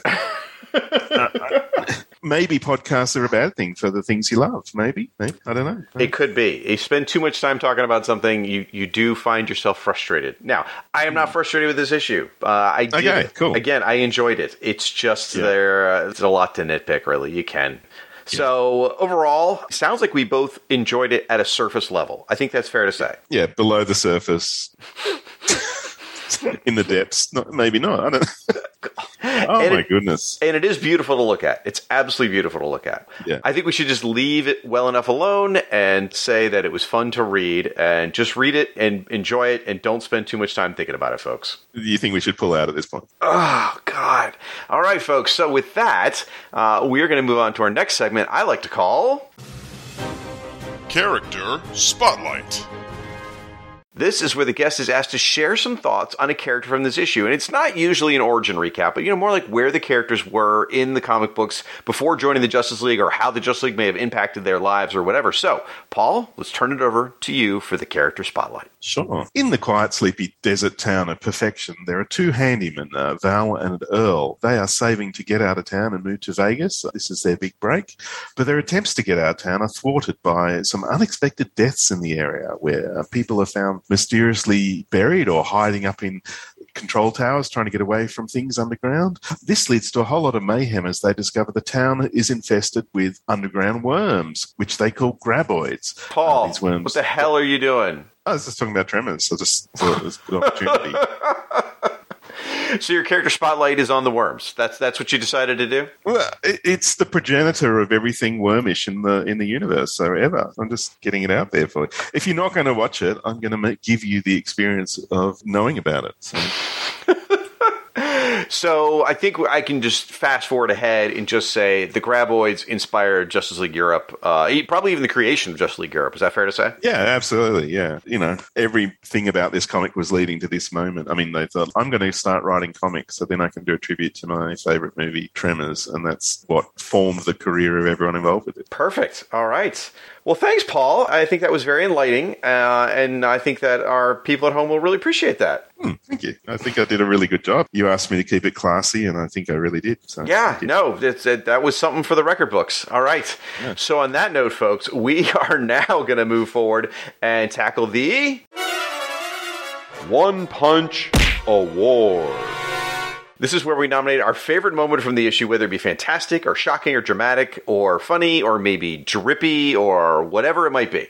Both myself and Paul are going to pick one moment, and only one will be awarded the coveted One Punch Award. So what do you got, Paul? It's a bit Slim Pickens, as he's one of your performers in America, isn't he? I found myself struggling to find something that was really One Punch worthy. There are a couple of wry smiles. It's like one of those British sitcoms where they say, a hilarious series with a joke in episode 8. That sort of thing. Yeah, so it was a bit like that, but I've come down to 2 points, and you will probably back me up because I'm incredibly smart on this, but one of them is, let's go to page 2, where Karen is ranting about the worms. Kara, not Karen. Oh, she's Karen Starr in it. She's Karen Starr, but she's Kara in her... Kara, you're right. Or Kara in Power and obviously Karen carries a lot more baggage than it used to as a name. Anyway, but she's saying, worms, I hate worms. When I joined the bunch, you never told me I was going to have to mess with worms. And Captain Atom says, zip it, Kara, let's wait. And then while he's in the background going, zip it, let's wait. And that was the first moment I thought was mildly amusing. The other moment, it's on page 15, where we see the stranger approaching the JLI embassy, and he's carrying a newspaper, and the headline in the newspaper is, he may be uggers, but he's a smart one. I just think the word uggers is very funny. It is funny. I that gave me pause as well. I thought that was clever. Yeah. So, but it's like the only dialect in the whole thing, other than Crimson Fox using "ze" all the time. Yeah, but I mean, just reading that aloud then gave me more pleasure than the front bit. So I'm going to go with the newspaper saying the word uggers, and it's describing Kilowog, which is kind of unkind. But I mean, if you're going to insult someone, use a cute word like uggers. I wouldn't mind if people said I was uggers. Well, we have a whole chat thread called Paul is Uggers that we discuss. That you do? We do, yeah. So okay, good. You just said you wouldn't mind, so. Oh, okay, yeah. What about you? What have you got, Mr. Well, thank you for asking. Assessor of, well, that's what I do. I ask questions of Shag because I know you're going to pick on me if I don't. I picked a moment that you attacked earlier. I picked the moment of Captain Atom exploding out of the worm because, they set it up with Metamorpho going inside the worm and getting expelled. And then Captain Atom goes in there. They're all wondering what he's going to do. And he explodes out the worm and all over everyone. I thought that was a combination of sort of an exciting panel where Captain Atom's exploding out and then a funny bit with all the looks like green ice cream dripping all over everyone. So that was my pick. Yeah, I can see how that would appeal to the lowbrow. So, yeah. Someone Very like Tremors, perhaps. How can you say that? You have not seen the film, so you have no say in that. Except that you directly compared this moment to the movie. A far superior moment in the... Oh, come on. So we have to decide, unless you're going to be the smart one and immediately surrender to me and give it to me, then I would go with your Uggers comment simply because Catherine Colbert is on the page in a Jazzercise outfit. Okay. Thank you. Well, I didn't want to give it to you just on principle, so there you go. Fair enough. I do believe that is the better moment. Can I ask everyone who's listening to chime in on the comments with your contempt for Shag that he hasn't watched Tremors? I want you to, say he's really missing out, and then we can make it one of those personal things where he doesn't want to watch it because everyone's told him to watch it, but then either way he's missing out. Let's do that. So if you think Shag should watch Tremors, let us know in the comments. I mean, the other funniest moment was all the dick jokes I made, I think. Those were pretty great. But we can't vote for those, can we? You're a real stand-up guy, so yep, that's good. So congratulations to Uggers, Kilowog, and Catherine Colbert. You are the winner of the One Punch Award. Please wear it with pride. It is as tangible as our love for that moment.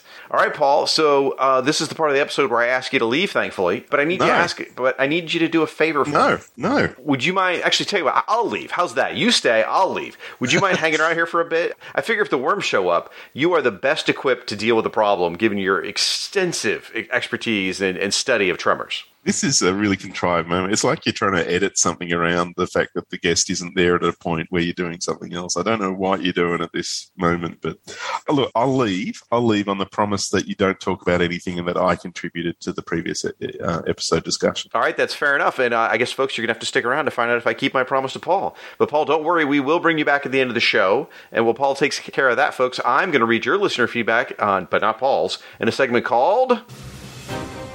Justice Log.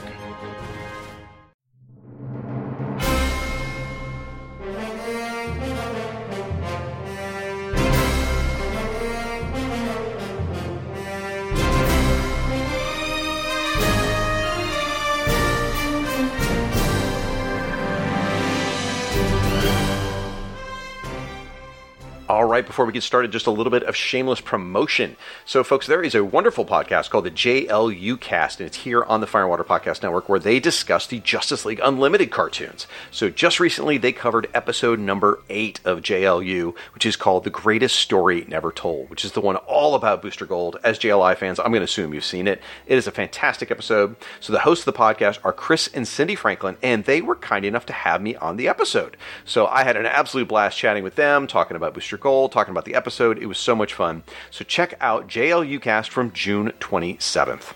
All right, folks, I need you to get out on the social media. Tag us at JLI Podcast on Twitter or Just League International Blah Ha Ha Podcast on Facebook. Of course, you can use our hashtag FW Podcast as well. As I always say, it is about building a community of online JLI fans around the show. And remember, when you're posting in the comments, if you're outside of the United States, please be sure to let me know, and we will assign you the appropriate embassy, which is good to know, too, because if you're international, we have to filter iTunes properly to see your reviews. Speaking of which, over on iTunes, we heard again from Bucky749, aka the American Samurai, who updated his iTunes review with new information, which I didn't even know you could do. So here it is. So Bucky749 writes, status report. I was excited to hear my iTunes review on the show, and as of now, both you and the Weird Warriors podcast have both read my reviews on the show. Thank you. Now for the status report. The, quote, should I have made a left turn at Albuquerque, end quote, embassy is coming along. My brother Jeremy has nicknamed it Bug's Place. The building is up, and I'm putting up a bronze statue of Shag shaking hands with Bugs Bunny. Keep up the great work. Let me know if you'd like more reports in the future. Also, I've been a fan of yours since the Ultraverse Network. Wow. Well, thank you so much, Bucky, for the update. And Ultraverse Network, that is going back a long time ago. So, yes, I would love additional updates. However, probably the best place to leave those are going to be over on the Fire and Water Podcast website. Again, thank you so much for listening, and thank you so much for the feedback. Now, folks, if you haven't left an iTunes review yet, please consider it. Because remember, it really helps to raise the profile of the show and helps attract new listeners. And if you haven't, well, I might just get Old Man Stank to call the Tremors worms over to your house. All right, now it is time to get into your feedback. We're going to cover your thoughts from our website, email, social media, things like that. Now, as always, I'm just going to be pulling bits and pieces because you guys leave so much feedback. But we are going to be covering thoughts on the most recent episode, which covered Justice League Quarterly number 2 with my guests John and Maggie Schaefer-Hames. First up is Gus Casals from our Argentina embassy. He does shows such as Alfred Pennyworth Presents podcast and his Legion 60 Years Later podcast. Gus says, so I have been reassessing many of these JLI universe issues from this late era, thanks to the podcast. So, Nor, General Glory, and of course, Mr. Nebula et al. And I do remember actively disliking the character of Mr. Nebula, and then I didn't revisit the issue for 30 years. So thank you, Maggie, for bringing out in the open the gay stereotypes in the character. As a young gay guy just out of the closet and dealing with the politics of it all, I had a visceral negative reaction to the character and the way it was portrayed. It is gay-coded, and it is full of stereotypes, and yes, playing with a fashion designer interior design tropes, which is another stereotype. All of them are gay. Now, as a more mature reader, I can also articulate camp and understand the intrinsic camp of these stories and how they could not have been used as caricature, but commentary. Gene DeMatteis has proven time and time again that he does have the sensibility for this. You three actually kind of understood this without a theoretical framework when you mentioned the granny tacky aesthetic. That is pure camp. Layers and layers. Then Gus goes on to say, great episode. I felt like John's journey is very similar to mine regarding the relationship to the titles and smiled in agreement several times. Wow. So thank you so much, Gus, for your thoughtful comments. As always, they're wonderful. So Maggie, John, and myself, all of us went out there and commented on Gus's thoughts and thanked him for speaking up and sharing those thoughts with us. So thank you, Gus, once again, for really sharing that and shining a spotlight on that. We also heard in the same thread from Chris Lewis from our England embassy. Chris says it wasn't until the early 2000s when the 5 superpowers common to all of us gay guys were made known to the wider public. Grooming, culture, interior design, fashion, and food connoisseur. Thank you, Queer Eye for the Straight Guy. And clearly, all of this is nonsense, just as all straight guys are not universally into hunting, sports, DIY, and car maintenance. Thank you, Chris. That is a very good point. Very good points. And then Chris says, I will chalk Mr. Nebula's portrayal as a product of its time, where all kinds of stereotypes went less and less challenged and were more acceptable form of shorthand in the stories. This issue of JLQ is far less troublesome, though, than other media at the time, in my opinion. It doesn't really detract from my enjoyment of this wacky story. Well, we appreciate that, Chris. Thank you so much. Then Bradley Knoll chimes in and says, this is one of my favorite issues. I live near Las Vegas. I always saw the gay designer stereotype in the comic, and my feelings on the stereotype are complicated, but this is one of my favorite examples. Then we heard from Mark Baker Wright from Not Your Father's Autobot podcast and Black Rock's Toy Box. Mark writes, Shag, I am disappointed. You seem to have forgotten that as clearly written down in the Box Accords of 2018, all references to Transformer comic books are to be made with respect and honor. Your careless dismissals risk igniting another armed conflict, and the Earth may not survive another such incident. I fully expect you to be more careful in the future should we survive long enough for another opportunity to present itself. Thank you so much, Mark. I appreciate that. Then we heard from Symbol Pending from the UK Embassy, also runs the Symbol Pending Power Girl blog. Symbol says, having started comics with the original UK Transformers comics before going through my goth adjacent phase, I feel companionship with both your fine guests. I was worried for a bit that I was going to be in the minority about the second story being better than the first. The first one's fine, but I'm finding I'm not much of a fan of the JLI standing around being able to do little before the plot sorts itself out. The second story has character beats and interactions which are like honey to my reading sensibilities, but I do get this sneaking feeling that this is one of those inventory stories, especially for Bee in her old flaming form, rather than the full-on Johnny Storm of the regular issues. Thank you so much, Symbol Pending. Yeah, I totally agree. That second story really was, at least for me, John and Maggie, a lot more enjoyable, and we really thought it was spectacular. And you may be right about it being an inventory story. That is quite possible. Then we heard from Mike Dinas from the Pacific Canadian Embassy. Mike says, what a fantastic episode, everyone. It was such a treat to hear Maggie and John together talking comics. I was delighted to hear Maggie's story about going from darkety dark Batman to Bwahaha JLA. That would have been a real record scratch type of transition. Then Mike goes on to say, I do remember the story because I think it was one of my first times as a kid I was finally getting the analogs Giffen and DeMatteis were parroting. While the extremists flew right over my head as Marvel analogs, I finally understood that Mr. Nebula was a joke on Galactus and General Glory was a play on Captain America. It was a formative time that a lot of this humor was finally starting to land for me, and I loved every minute of it. Thanks so much for the fun. I really enjoyed your dive into such a fun comic. Keep up the great work. Oh, well, thank you, Mike. I really appreciate that. Then we heard from John Riddle, who says, you may be amused to read that I introduced comics to my girlfriend Wendy by cuddling up and reading issues out loud to her, changing my voice with each character. We really found our joy in this and have become one of our favorite dating activities. The last comic book we read together was Designing Humans from Justice League Quarterly number 2, and it was an absolute blast to read this story out loud. While you may contest that Nort doesn't achieve much in this issue, I found him to be the most fun to vocalize. Because I suspect Nort was based on Norton from The Honeymooners, and my version wound up sounding a lot like Barney Rubble whenever he chimed in with one of his dad jokes. The only character more fun to read with these Bwahaha comics is the master of melodrama himself, Manga Khan! I'm shouting, aren't I? Should you read this letter on the show, Wendy will have been name-dropped on a comic book podcast, meaning that, like me, there is no turning back from comic book fandom. She will be ours! Ours! Was I shouting again?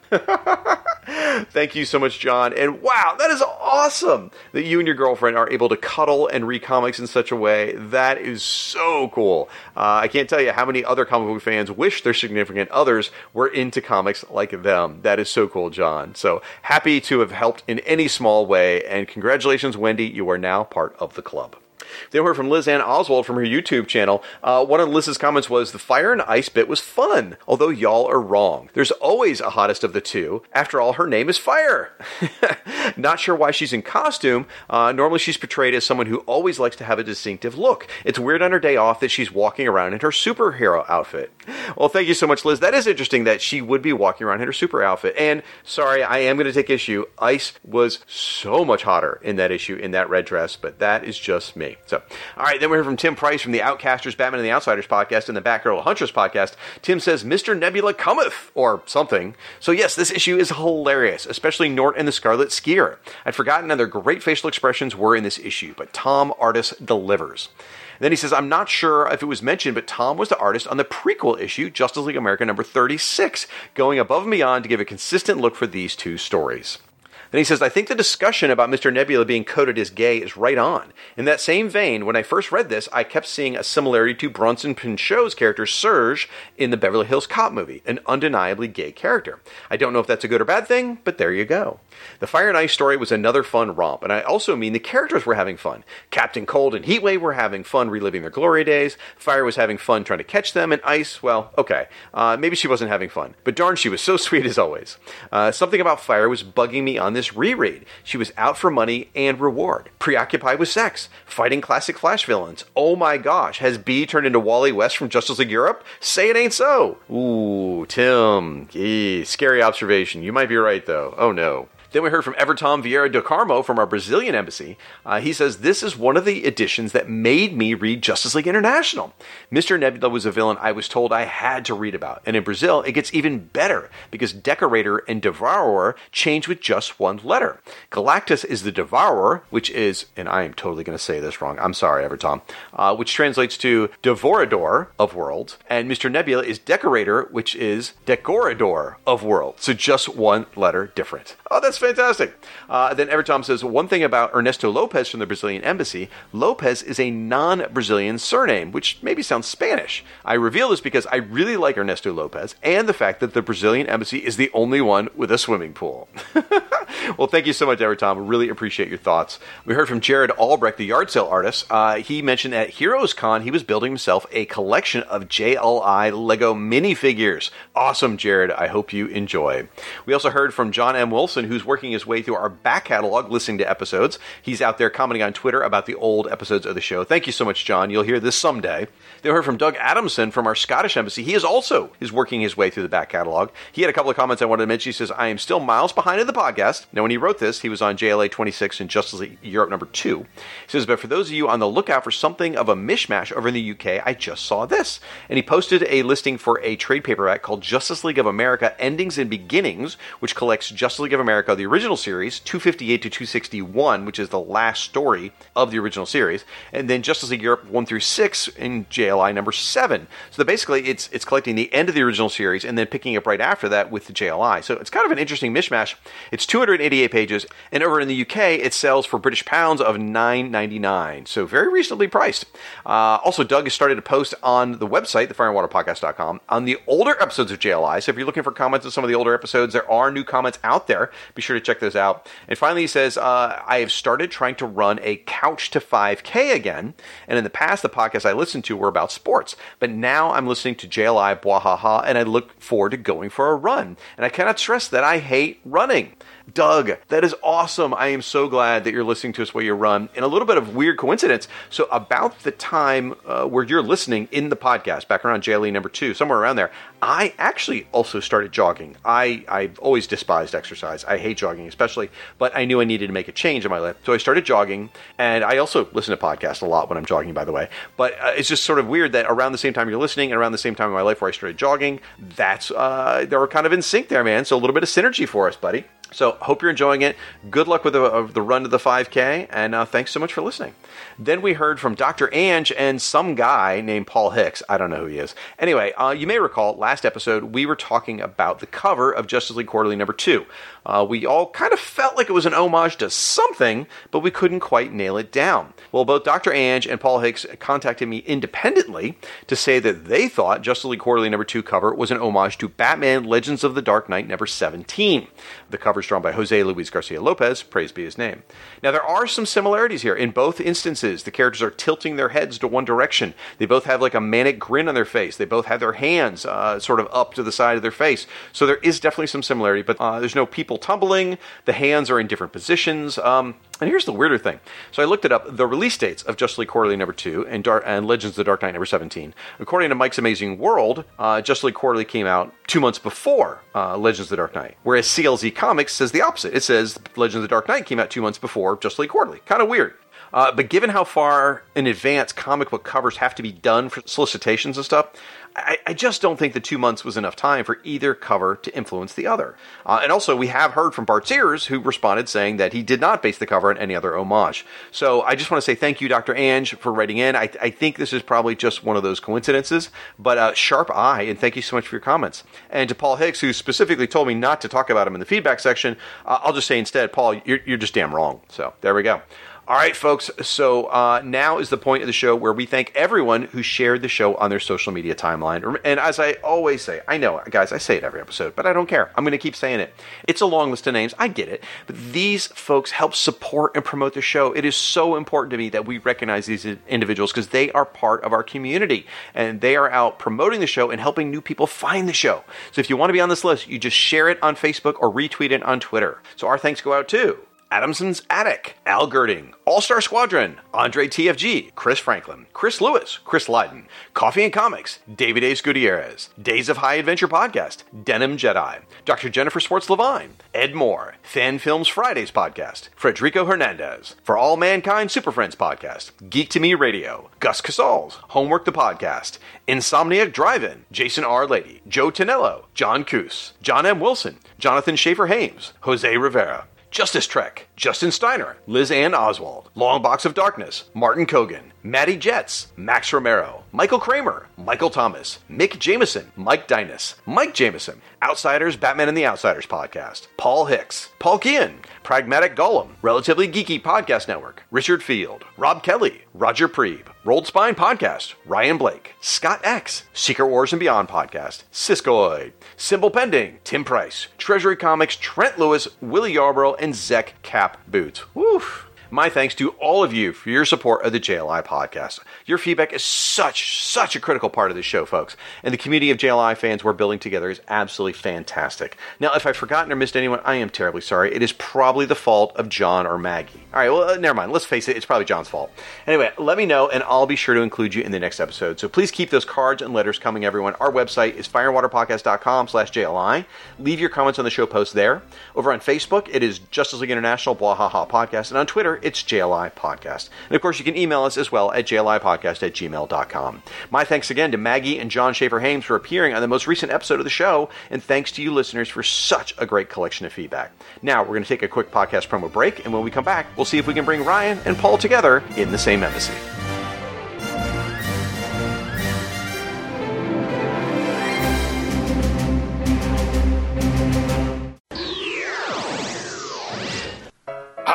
It's so good to be on a break from my hectic work schedule. To be free of, well, okay, I like to help my clients, but it's so nice to just get out of the office and stretch my legs and go for a walk around the city. What a beautiful day. It's lovely. Oh, excuse me, mate. Have you got any DC events? Have you got any Invasion? Have you got any Genesis? I'm very sorry. Wait, Paul? Oh. Paul, is that you? Oh, Dr. Herfin thing. Oh, hello. Mein Gott! Paul, what has happened to you? Why are you in this gutter here? I may have had a bit of a relapse and got back on the DC events a bit too hard. Multiple expletives in whatever European country I come from. Good Lord, this means one thing. We have to get you back in the office for more DC OCD. Oh, excellent. Yes, DC OCD is back, looking at every single DC event from where we dropped off last time. I don't know where that was, but we're continuing, moving on into the recent years of DC events. So look for it on the Waiting for Doom feed, wherever you see good podcasts and ours. Between the golden age of Atlantis and the rise of recorded history, there were ages undreamed of. Hither came heroes and villains possessing swords and magic, whose deeds became tales and legends. I have come to relate these sagas. Let me tell you of the days of high adventure. Days of High Adventure, a new podcast discussing a variety of comics that fall into the fantasy or sword and sorcery genre. Available on most podcast services and Anchor FM.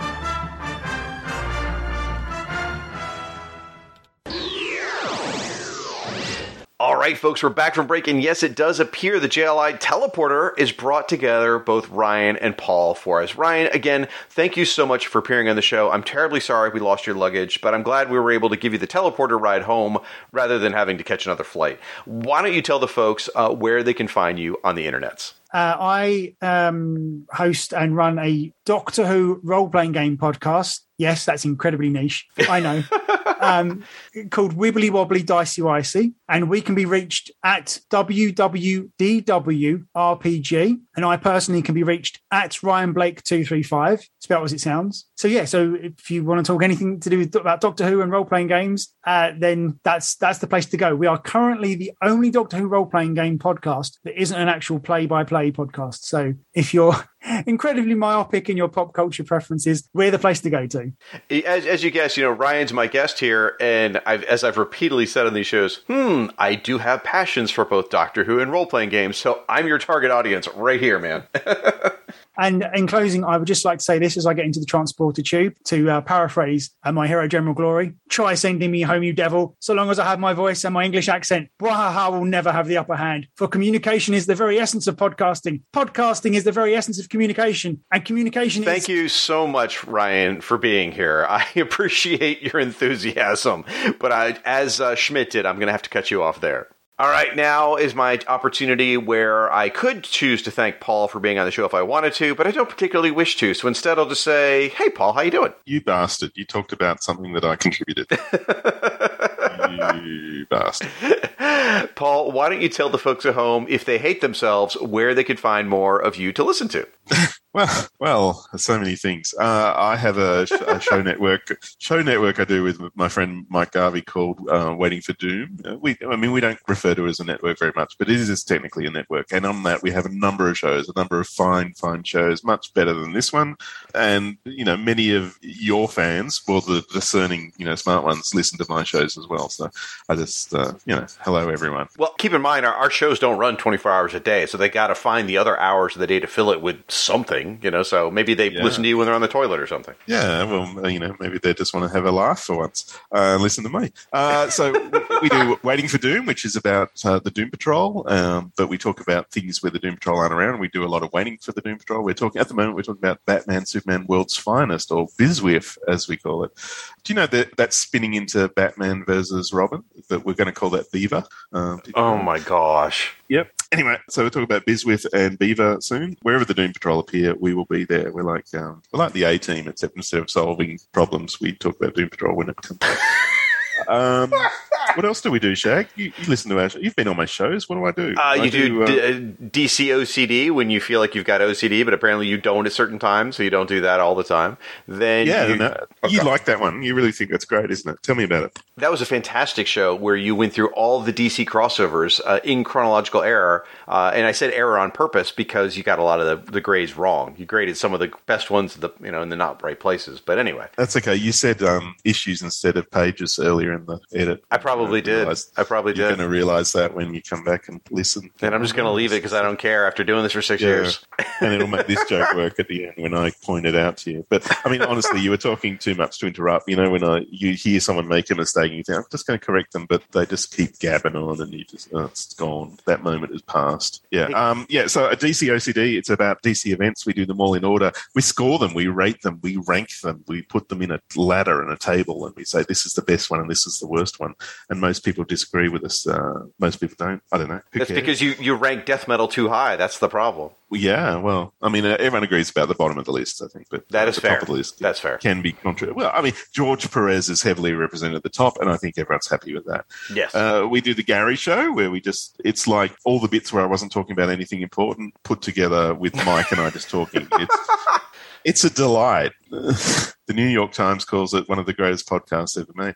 And what's the other one? Dial F for Flanger. Dial F for Flanger. Everyone knows what a flanger is. If you want to dial F for one, this is where you can. And I just talk about stuff with people. And it's like I talk to my cool friends about stuff. So have you been on that show? I have not yet, no. Because apparently I'm not cool. Okay. So, we just chat about stuff. If you're a real friend, you'd invite me.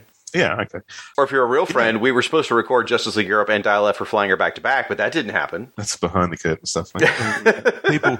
people don't want to know how the sausage is made. Could you just say goodbye already? Poor Ryan is just sitting here waiting for you to shut up so we could finish the show. You want to make something of it? Is that what we did? Thanks for being here, Paul. I really appreciate it. All right. Pretend Ryan's here. Do some editing. All right, folks. That is going to do it. Now, come back next episode when we cover Justice League America number 49 and Justice League Europe number 25. And we'll have 2 more guest hosts to help me cover the issues. Who will they be? Come on, people. You know how this works. You're just going to have to wait and find out next episode. Thanks for listening, everyone. Until next time, I'm Shag. And I'm Ryan. And I'm Paul. And you've been listening to the JLI Podcast. Want to make something of it?